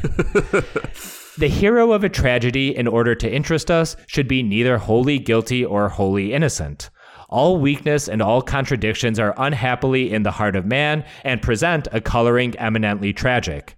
I bet that reminds you of George's quote from Faulkner about the human heart in conflict with itself. And that's all distilled into Jaime staring at his stump in the end. The hand that made me the Kingslayer, his glory and the shame. Oh, that's all such great stuff. And yeah, I think the point is not that this cancels out what Jaime did to Bran. Like, Jaime did a heroic thing, so he got a get out of jail free card and used it on Bran. Like, the point is to turn the interrogation onto ourselves, to question whether we really understand what it is we're reading. Because if we don't, then our judgments are meaningless. So maybe we shouldn't be so addicted to our judgments. A point which has aged, unfortunately, well, as a lot of fiction, especially genre fiction, is increasingly seen through the lens of whose side you're on when you read it. And I think, in part, that's a way for people to deal with feelings of helplessness in the, real political realm. But it's also because uncertainty makes people feel uncomfortable. We don't like being reminded how little we really understand what constitutes heroism and villainy. And I think that's such a perfect comparison to Liberty Valance. I think that's dead on. And I think the way John Ford approaches the Western is, it's similar to how George approaches fantasy. That you have the reverence for the world itself. Like, George has talked about how much he loves the textures and colors of fantasy. John Ford, obviously in love with, the dust on the plain and the horses and the stables. He shot those so beautifully, had such love for that world. But in both cases, you have the author kind of skeptical about what the values of that world are and what it's supposed to really mean and stand in for. And Ford is important in that way. He's a pivot point in American cinema, away from D.W. Griffith and Birth of a Nation, which is often held up, with many asterisks as like the beginning of narrative American cinema. It used all the tricks we now associate with Hollywood filmmaking in service of truly vile white supremacist propaganda. It retold the story of the Civil War and its aftermath as the lost cause narrative that has fueled racist ideologies ever since. And the Western was America's great tragic operatic stage where that struggle worked itself out. Historically as well as cinematically, that is where a lot of ex-Confederates, a lot of where veterans of the Civil War went. Let's take all that violence, that rage, and we'll just unleash it on the frontier to keep America going. And I think no one understood that better than John Ford and his collaborators. And you can see them kind of going on this journey over the course of those Westerns as their kind of perspective on the stories changed, as the stories themselves changed. Like you have Stagecoach, the kind of like the definitive Western that everyone recommends. It's just the microcosm of the country. You got like every type crammed into the Stagecoach together. And then you have The Searchers, probably John Ford's most beloved movie, with the violent anger of ex-Confederates like John Wayne in that movie just being taken out on Native Americans.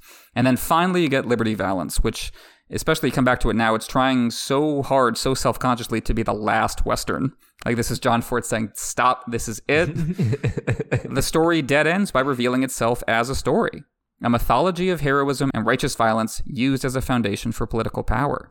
And with both John Ford and George, you get this great ambiguity where they condemn the lies and the ignorance, but they also understand that at some level, we really can't help it. We turn everything into narrative because it's the only way we can justify ourselves. And they get that because they're storytellers themselves. They know how the game is played.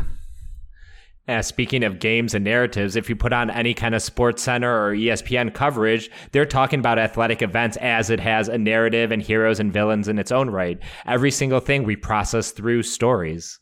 Yep, and that's why wrestling is so interesting in the context of sports, because it takes that effect and heightens it and makes it deliberately absurd and makes it kind of the point of the whole thing. But every sport is doing that, just usually in a more sublimated way. I mentioned that Jaime, as an interrogation of fantasy stories, overlaps with Theon and Sansa. And there's another reason those three characters are my favorites. And yeah, for those of you who don't know me, Jaime, Sansa, and Theon are my three favorite point of views. And no, Chloe does not have a gun to my head as I'm including Sansa there.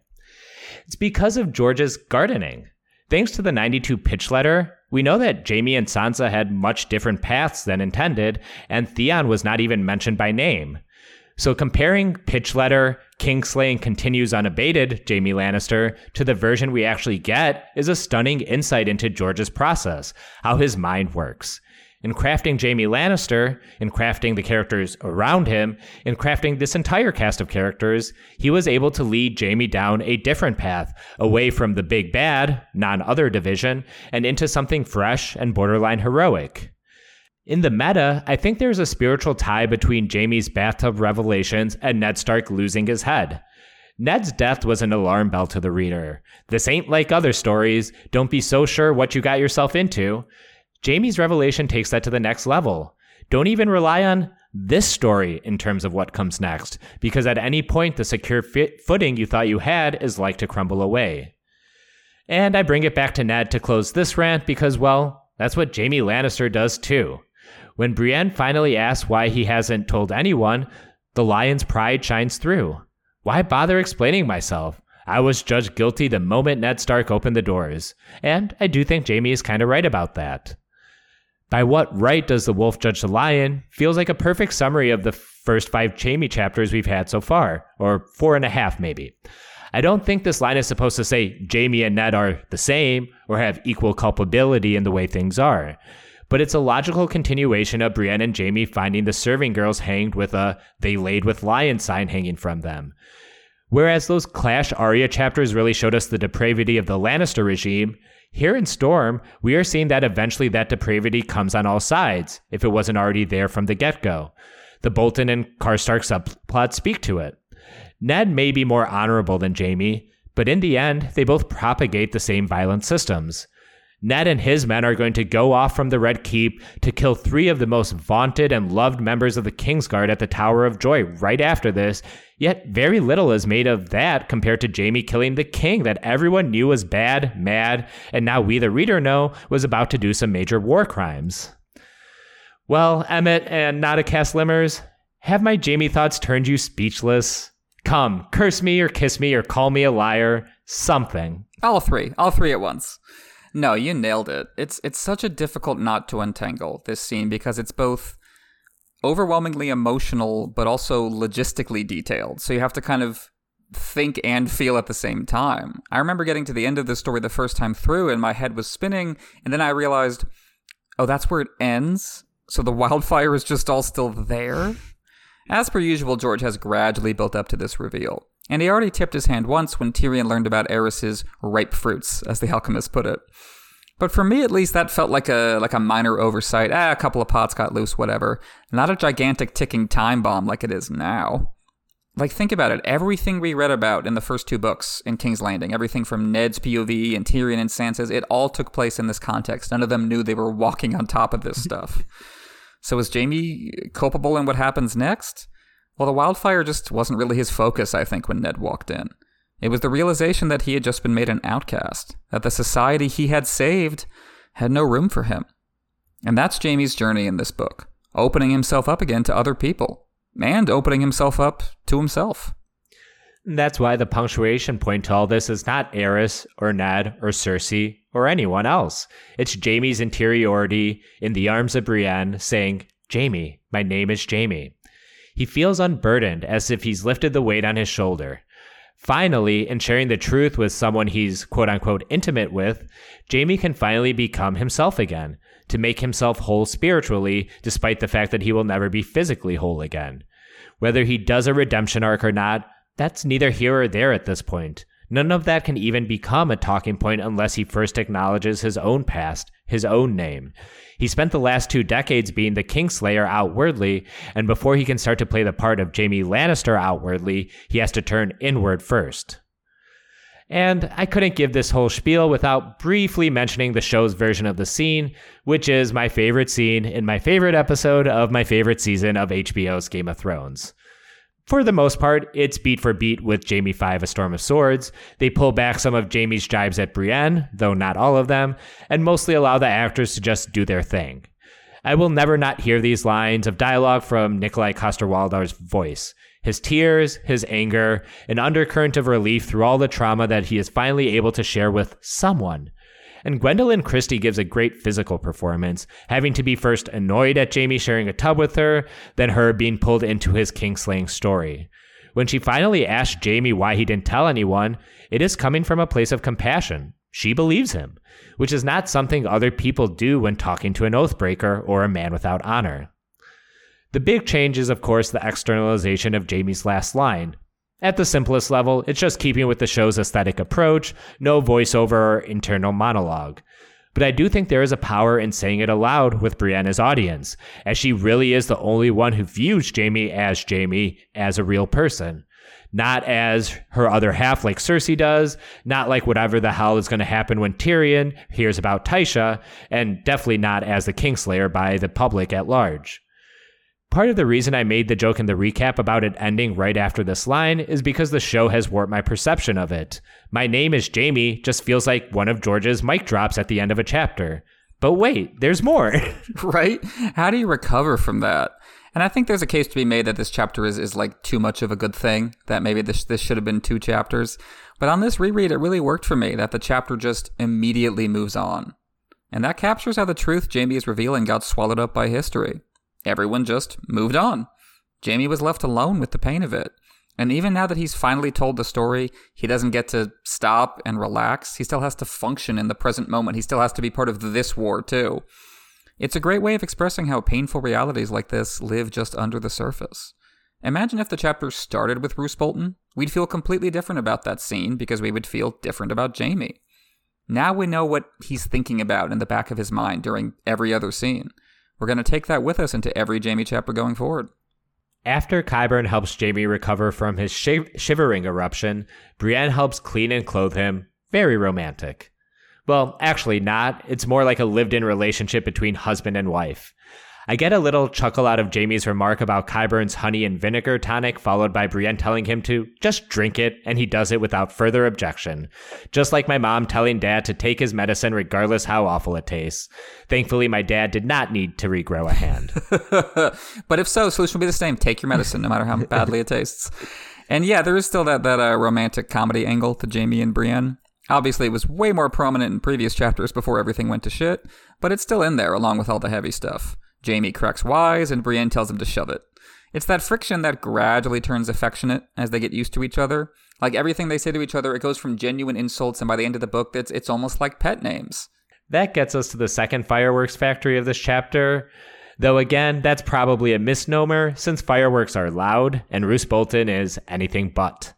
Spider soft is the term George uses to describe his voice, silky and small set against broken, stony, and gargantuan hull of Harrenhal's main keep. He even steals Podrick Payne's bit of welcoming them with a "Sir, my lady" in there. Bolton orders drinks for his guests, specifically saying Sir Jaime, where just about any other loyal northerner would have just said Kingslayer. Be prepared, a very subtle dance is about to take place in between the lines. The lines said by Roose and Jaime, but also the lines on the page that we are reading. Right after George delivers one of his best monologues, he gives a masterclass in dialogue. Just think about the challenge George has set for himself in this scene. He has to have Roose communicate to Jaime that he has switched sides, without the first-time reader picking up on it, even though Jaime is our POV. How the hell do you pull that off? It's a long, dense scene all built around a structuring absence. For all that Roose says here, and he says a lot, what matters most is what he doesn't say. Look at this scene from Roose's perspective. Like, he's got this secret master plan running along smoothly. He got rid of a bunch of Stark loyalists at Duskendale, Robb's coalition shrunk further with the Karstarks defecting, the Freys are moving in for the kill, Tywin is ready with the prizes, and then Vargo Hoat drops the Kingslayer in Roose's lap, minus his sword hand. This has the potential to unravel everything. Tywin was willing to start a war for Tyrion, who he hates. What would he do for Jaime, his favorite child? Suddenly it looks like Roose is facing the worst case scenario, abandoning the Starks only to face retribution from the Lannisters. So Roose has to win over Jaime in order to stay in Tywin's good graces. But he can't just tell Jaime, look, your father and I have a deal going to drown Robb and his men in their own blood. I'll let you go if you agree to stop fucking it all up. Who knows who Jaime could tell? What if Brienne let that slip to someone who tells someone else who tells someone else who tells Robb? This might be unlikely, but Roose didn't get this far by playing fast and loose with discipline. So instead, Roose has to play this little game. I say has to, but what makes Roose such a fun character is how clearly he's enjoying this. Like a lot of aristocratic villains, he loves the sound of his own voice. We'll see that again with Theon in Barrowton in A Dance with Dragons. Roose is all about restrained tension. You sense the beast, coiled up inside, just barely hiding behind the mask of cool courtesy. As Jaime thought when he arrived at Harrenhal, Roose's restraint paradoxically makes him way scarier than a blatant monster like Vargo Hoat. It fits Harrenhal. It fits this room, huge but empty, full of fireplaces but with no fires lit. The public performance of power with nothing behind it but the cold.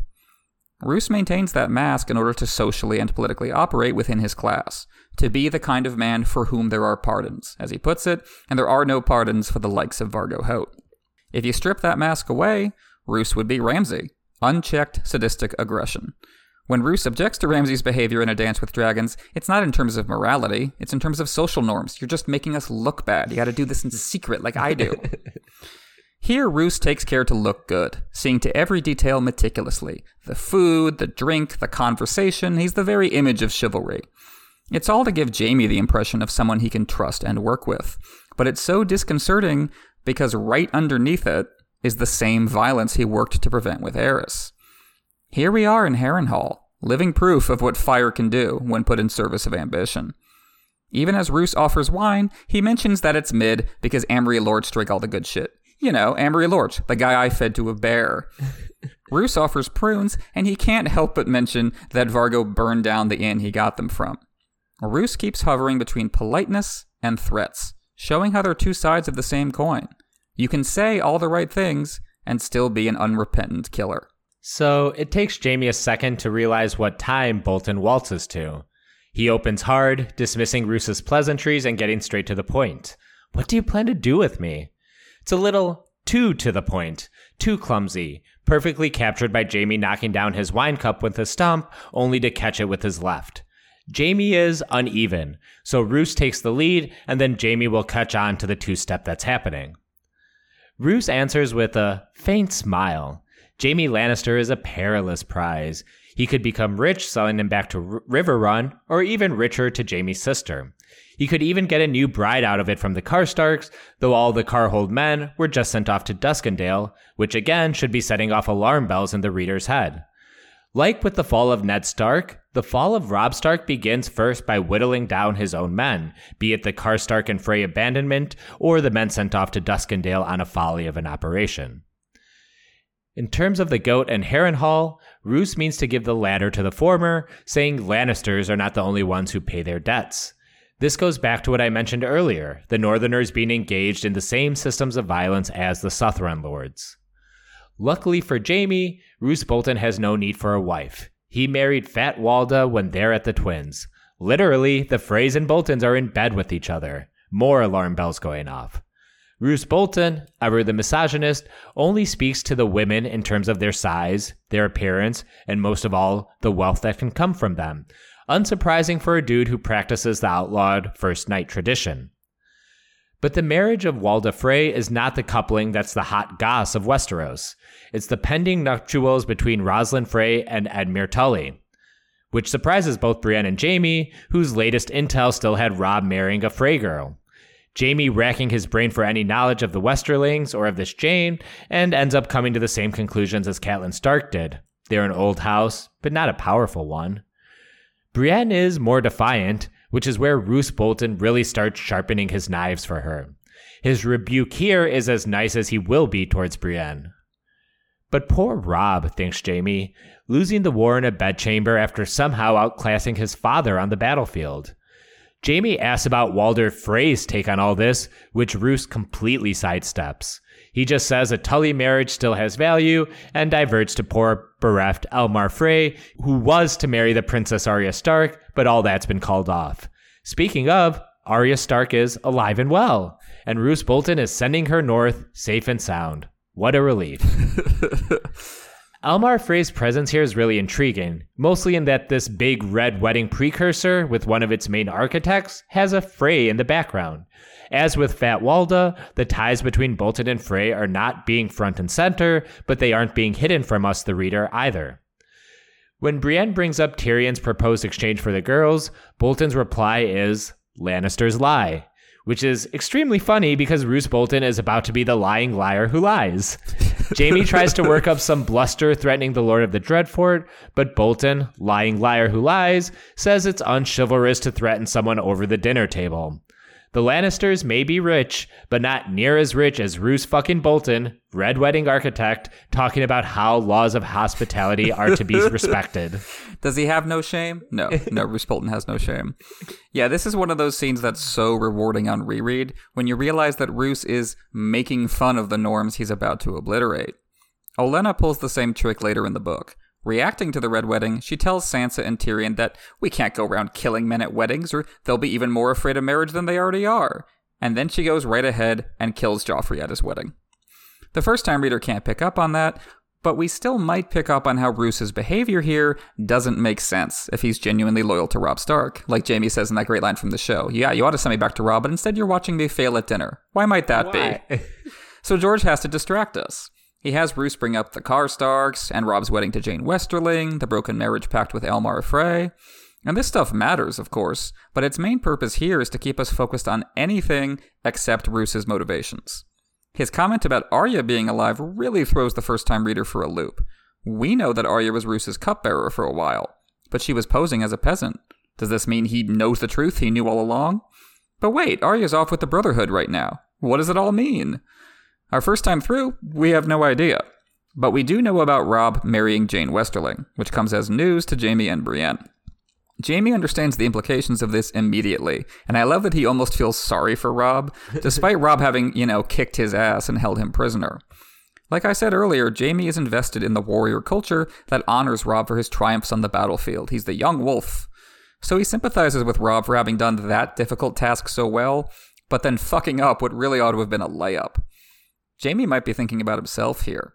While the Lannisters are winning on the battlefield right now, their primary weakness is what he got up to in the bedchamber, specifically fathering 3 kids on his sister. As for Brienne, throughout this scene, she sticks to what she sees as the letter of the law. Robb is an honorable king who will keep his vows, and we've been sent as lawful emissaries to exchange Jaime for the Stark sisters, so Roose ought to let us go do that. It's just like when she said in the bathtub that Robert rode to save the realm, and once again, the reality is darker and more complicated. Roose points out the contradiction here. Brienne can't praise Robb as a righteous authority and then turn around and help Jaime escape from him. Brienne says she serves Catelyn, that's why she's here with Jaime. But that is politically untenable, because Catelyn's power derives from Robb and Edmure, both of whom want Jaime back pronto, now if not sooner.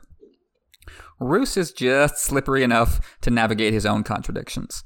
He serves the king in the north, or the king who lost the north. Other people call him that, not me, even though I just did. When Brienne says that Robb would never break his marriage pact, Roose says only that Robb is a boy of 16. Boys will be boys, young hotshots don't necessarily make the best politicians. And George pulls off this perfect balancing act here. It wouldn't make sense for Roose to be totally gung-ho about how things are going with Robb. Nope, everything's great, love him just as much as always. That really would set off alarm bells, even for the first-time reader. We would be looking for the betrayal after that. Instead, Roose just seems to be kinda looking for a way out of this. You don't get the sense he already has an active plan in the works. Same deal with Walder Frey. George doesn't try to make you think he still likes Robb, he just fools you as to the scope of Walder's revenge. You think it's going to be a few comments, a snarky aside, and oh no, it turns out to be mass murder. When Jaime bluntly says he's no guest, he's a prisoner of war, and one that's been maimed at that, Roose Bolton is no longer faint smiles and small chuckles. This is where we pivot to the meat of this dinner, and I don't mean the roast that Elmar Frey is serving up. Though do pay attention to the actual dinner. The meat described as dark and bloody, how Roose Bolton eats it with surgical precision, while Jaime isn't even able to cut his meat. His own bandaged stump is covered in blood and wine as the red wedding foreshadowing continues unabated. Jaime realizes what game is afoot, and his line, "But does the wench know as well," is about us the readers as much as it is about Brienne. The talk of Lannister friendship and enmity is of no interest to Brienne, who is still working off the arrangement forged by Catelyn and Tyrion. Bolton continues to grow cooler with her, saying it was an escape and Brienne is guilty of treason, just like Catelyn. His reference to the king who lost the North, even under the Trump-like, some people are saying, framing should be setting off even more alarm bells, like Emmett just pointed out. Jaime has to coax Brienne back to her seat, and Roose says he fully intends to send Jaime back to King's Landing, which pacifies the Not a Knight for a moment. But this mollification is so that Roose can get to his point, the difficulty he must address. Vargo Hoat's mutilation of Jaime was not one of his normal mutilations. This one actually has a very specific purpose. For as slobbering a fool as the goat appears, he must have some low cunning to hold together the brave companions. Hoat was promised Harrenhal in exchange for his betrayal of Tywin, not knowing that the real curse is not in the castle, but crossing the Lord of Casterly Rock. Bolton mentions the Reynes and Tarbex, only the second mention of either household all series, the first coming back in Tyrion 3 of this book. And that's for a good reason. There are no Reynes and Tarbex. We've talked a lot about how each Act 2 chapter of A Storm of Swords seems to have some ingredient related to the Red Wedding, and this chapter has a whole damn spice rack full of them. Hoat's betrayal was precipitated on his Stannis victory at the Blackwater, even if Stannis Baratheon himself would not suffer someone like Vargo Hoat. The goat knows Stannis about as well as he understands Tywin. But with Stannis defeated, Vargo's only hope is that the Starks win the war, and well, they're losing it right now. Lannister power has been consolidated thanks to the House Tyrell. Robb Stark has lost 2 of his most important bannermen, and his castle and his kingdom are lost to him as well. Vegas odds on the Stark cause have never been worse. So the maimification of Jaime was Vargo's gamble. Make Jaime a non-threat, then hole up in Harrenhal under Roose's banner, which gives him some level of protection from all those out searching for the Kingslayer. The hand removal also makes Jaime a poison prize if Bolton returned Jaime to his father. This, I think, is also strategically placed after Davos 4. Stannis, Davos, and Sir Axel spoke at length about whether followers are culpable for the crimes of their liege lord, and here we have Roose taking that part of the feudal contract very seriously. As such, Bolton is as much at fault for Jaime's hand as the goat, or at least he could be in the eyes of Tywin Lannister. Roose, being the smooth operator that he is, stops just short of saying what he needs, but he looks at Jaime expectantly, hoping his meaning is understood. And it is. I don't want to praise Jaime too much. Well, too late for that, I guess. But Jaime has always played the role of soldier. Politics are for other people. I'm no good at this cloak and dagger Machiavelli shit. He fights with swords, not words. But Jaime is observant and more cunning than he lets on, going back to his sapphire gambit with the goat.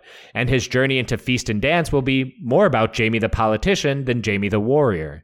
So in that, it's important for George to show Jaime doesn't have just 3 brain cells between those beautiful years of his.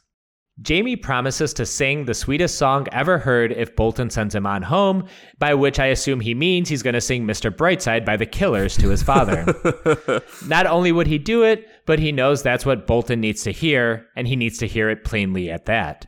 He will literally vouch for Roose Bolton as his burly protector, his savior in the face of the treacherous Bloody Mummers. I love the accumulation of details here that you tracked it so well. It's like the previous scene in terms of the build-up, but while Jaime's story led to a big reveal, Roose stops just short, covering it up with euphemisms, my small difficulty. So all you're left with are the hints. Roose's steady gaze that George describes as unblinking, expectant, chill. You got the blood on his plate as he slices into his meat, and his smiles, very quick smiles, there and gone. Just like how Tywin threatened to smile earlier in the book when Tyrion came very, very close to figuring out the Red Wedding. Such terrifying little moments, just like the shine in Rossart's eyes. The Game of Thrones is fueled by blood, but the players have no incentive to say that out loud. As Tywin tells Tyrion, Robert wanted Rhaegar's children dead to secure his throne, but he saw himself as a hero like in Brienne's story, and heroes don't kill children. That contradiction feeds into Jaime's conflicted inner monologue. He thinks about the possibility that Cersei will maim the Stark girls in revenge. He flinches at the thought, and then tells himself he'll get blamed for it like all the rest. I think it's fair to say that Jaime is genuinely horrified at the prospect of Cersei cutting off those kids' hands, but he can't fully inhabit that horror, even in the privacy of his own thoughts. He has to redirect it into his usual sullen resentments, because that's how he dealt with the aftermath of the Kingslaying, and he's gotten so used to that coping mechanism that he can't imagine anything else. Jaime has to cope with a world in which acts of horrific violence are not outliers. They constitute the seizure and execution of political power. That's Roose's point here, as he breaks down Vargo Hoat's motivations in detail. Turns out he's not just a sadist who enjoys hurting people for its own sake. As horrible as that would be, it would also be easy to isolate. Instead, Roose argues, Vargo maimed Jaime as a rational response to the shifting politics of Westeros at war. But he's limited by his ignorance about the players and rules of that game. Vargo betrayed the Lannisters because Roose offered him Harrenhal. Did Vargo know that Roose really has no authority to do that, and that Robb and or Edmure could revoke it at any time? Well, probably not. Like Robb, he was hoping that Stannis would win at the Blackwater. It's a enemy of my enemy is my friend situation. Everyone who hates the Lannisters can get together on that basis. And like Robb, Vargo now has to deal with the worst case scenario. The Lannisters not only won the battle, but also made rich and powerful friends in the Tyrells. Tywin now has the capacity to take revenge on Vargo for his betrayal, just like he's taking revenge on Robb. So this little story Roose is telling us is actually a confession about the Red Wedding, just in disguise. The difference, as Roose says, is that a pardon was never on the table for Vargo Hoat. Like if Stannis had one at the Blackwater, I think he would have, reluctantly, sent terms to Robb, rather than immediately make war on him. But there would have been no such deal on the table for Vargo. Roose points out that Vargo's ignorance about Westerosi players hurt him again here, and I love his description of what Stannis would do with Vargo, even though I don't imagine when Roose and Stannis would have hung out. Like, Roose has Stannis' number, knows him very well. Yeah, he would have rewarded Vargo with Harrenhal for turning on the Lannisters, but then also hang him for his crimes. A good act doesn't wash out the bad, after all. Each should have its own reward. And unlike Robb, no one would stick up for Vargo Hoat. He's useful to everyone, until he's useful to no one. He can belong to any side, which is a strength, but it means he truly belongs to no side, which is a weakness. So all Vargo can do is scramble for a way out, as the walls close in all around him. And I think George plays this just right. He's not angling for us to sympathize with the Bloody Mummers. How could we? Instead, he's showing us how the brutality and chaos of the mercenary world is a mirror of how the officially powerful people operate. For all that Vargo is monstrous and terrifying, for all the damage he did to Jaime, he seems suddenly so small next to the system in which he operates. Roose is ultimately doing the same thing, just another rung up the ladder. He's moving his pieces around the board in order to try and secure his own survival. This very weird dinner ends in a very weird place for Jaime. Roose Bolton trusting him to his word. He again calls him Sir, and I think it's worth highlighting that at no point does Bolton refer to Jaime as Kingslayer. But as if this chapter didn't have enough already, we have 2 twists of the knife to go. First, Lady Sansa will not be returned to Winterfell. She's married to Tyrion, which shocks both Jaime and Brienne. Brienne is aghast that Tyrion would go back on his word, less so because of Tyrion, and more so because if Catelyn Stark trusted him, then so did she. Jaime, meanwhile, wonders if his brother is happy now, which he isn't, and once again very briefly mentions the Crofter's daughter. The Jaime chapters have been dribbling out little mentions of Tysha here and there, and I do think Jaime's turn towards truth in the bathtub earlier was a necessary step towards Jaime telling the truth to his brother at book's end. But that can wait as the second knife is revealed. Brienne is being handed over to the goat. Damn, Bolton knives are sharp. Her fate now rests on the promise of sapphires that will never come. An ironic ending to this chapter, one where Jaime Lannister finally comes forth with the truth, but has condemned his partner with his most recent lie. Yeah, what a perfect gut punch to end the chapter with. You sigh with relief, only for it to catch in your throat. Same goes for Jaime. For him, this dinner went about as well as it possibly could have. But what about Brienne? Well, who cares? Jaime doesn't. He's too cool to care about anything, right? But he already made himself vulnerable saving Brienne from the mummers. He already revealed that he cares what happens to her. And like you said, the irony is perfect in that the lie Jaime used to save her is now being used to doom her. So it's more than just walking away from her. Jaime is partially responsible for her fate now. And how he handles that demonstrates his evolution even more than telling the truth to Brienne in the first place, which we will get to over the course of the next couple Jaime chapters. So pivoting into our foreshadowing and groundwork, there are 2 big pieces of foreshadowing that come up in this chapter, daughters of Northern Lords and their roles in the Game of Thrones. We get our first mention of Alyce Karstark, who Lord Karstark has promised to any man who captures Jaime Lannister. The internal politics of Karhold come back in a major way in Dance and Winds, with Alyce's flight to the Wall, as well as Karstark involvement in Stannis' camp. Yeah, that's something I really love about Dance, is how George kind of has to reshuffle the Northern game board because he killed off a lot of people in Storm of Swords, but he has these relatives, a lot of whom he's mentioned once or twice in passing, so he's like, all right, you're off the bench, come on in, you're the players now, and Alyce is a great example of that. We get her mentioned a couple times here, so when she shows up in Dance, we're like, oh, right, of course, you were mentioned, I know you, and you're able to just kind of hit the ground running in terms of her motivations. The other is the resurfing of quote-unquote Arya Stark, and I cannot put enough quotes around Arya Stark to make my point. Bolton hints at the Jane Poole deception at the end of this book, and it will be through Jaime's eyes that we will first see the return of Jane to our narrative. Yeah, this is a great example of the threefold revelation stuff, that build-up that George likes in terms of his big reveals. Because like I said, the first time through this chapter, you have no idea what Roose could possibly be talking about, and you're kind of worried for Arya, even though logically you shouldn't be. And then the next time this comes up is right after the Red Wedding, when Tywin is dividing the spoils and telling Tyrion who's getting what, and he mentions Roose gets to take home Ned Stark's daughter, Arya, and Tyrion's like, the one we haven't seen for literal years now? And Tywin has this line like, yeah, sure, Arya's dead, but so was Renly until the Blackwater.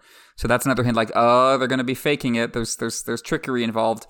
And then finally, when you get to Jaime's last chapter in Storm, he sees a girl that calls herself Arya Stark, but Jaime's like, yeah, okay, I guess the real Arya is in an unmarked grave somewhere in Flea Bottom. Good luck, whoever you are. And then eventually, of course, we get to spend a lot of time with her, with Jane Poole in Theon's chapter in Dance, which are some of the highlights of those already really great chapters. So great build-up, great execution on George's part. So taking us into our theory and discussion portion of the episode, like I said earlier, although I had a lot of thoughts my first time through that Jaime scene in the bathtub, the one big one when I got to the end was like, oh, so all the wildfire's still there is what you're telling me? And obviously you don't put a bunch of wildfire on the wall unless you're going to take it down and fire it. We got a Chekhov's wildfire situation here. So how do you think this is gonna pay off? So I think I'm going to parrot the most popular take here because I think it wraps up a lot of these storylines pretty well. I think Cersei is obviously trending towards being a major wildfire user, or at least it seems that way in A Feast for Crows. There might be a situation where she might want to burn King's Landing to prevent young Griff or Daenerys from taking it from her. Jaime steps in and he stops her, so he becomes a Queen Slayer on top of possibly being a King Slayer. And then, Daenerys comes with her dragons and possibly lights it up anyways, and King's Landing burns. So that way the wildfire goes off. You have Jaime and Cersei still kind of dying next to each other, so it kind of fulfills the Valonqar prophecy. It's a little too neat, and it makes... it's kind of a very specific prediction, which will probably look bad for me in the long run. But it's one of those like theories. I think you've talked about it a little bit as well, where it does kind of seemingly wrap up a lot of various storylines, some prophecies, what to do with the wildfire, all kind of in one go. I do think the wildfire will go off, and I think it will be an accident in the long run, even if someone like Cersei is trying to set it off intentionally at some point. Yeah, agreed. I think there's a neatness to that, which I think works so well, kind of an elegance to it in terms of how many characters it brings together, because obviously Tyrion is going to be advising Dany at that point. And unlike the show, Tyrion is not doing okay right now. Tyrion's in a very dark place where he is in the books, and he is interested in getting involved with Daenerys mostly to get revenge on his family. So I think I could easily see a situation in which Tyrion realizes that the wildfire is there, at least to some extent, because he knows about Aerys's ripe fruits from Clash of Kings, but he doesn't tell Dany about it. And then, so when that explosion goes off, they're both kind of partially culpable. And I think the way Cersei acts about the wildfire in A Feast for Crows, I think, is a big tell that this is how we're going to wrap Jaime and Cersei's stories back together.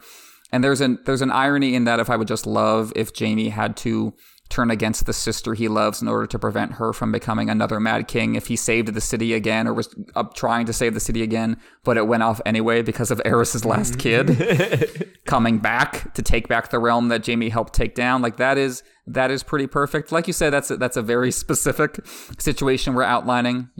All it takes is one domino changing to make that untenable. But I think that's probably the most likely scenario. I think that fits everybody involved. So that is going to wrap us up for our episode on A Storm of Swords, Jaime 5. Thank you so much for listening. As always, if you want to drop us a rating or a review on your podcast app of choice, we really appreciate that. It helps people find us. You can check out our Patreon at patreon.com/NotAcastASOIAF, where our patrons get benefits including exclusive episodes, early access to our regular episodes, access to the Not a Slack, and a bunch more benefits. You can follow us on Twitter at NotAcastASOIAF, or shoot us an email at notacastasoiaf@gmail.com. And you can follow me at Porquentin on Twitter. And I'm Manu. You can find me at Manuclear Bomb. And I do want to say that NotAcast ASOIAF now exists on Instagram. Yep. Who knows what we're going to post there. So far, we got some chapter previews, me doing a fake TikTok, and some pictures of our cats. I hope to use the space going forward, so give us a follow, and hopefully we'll bring some nice video and picture content to your screens. Absolutely.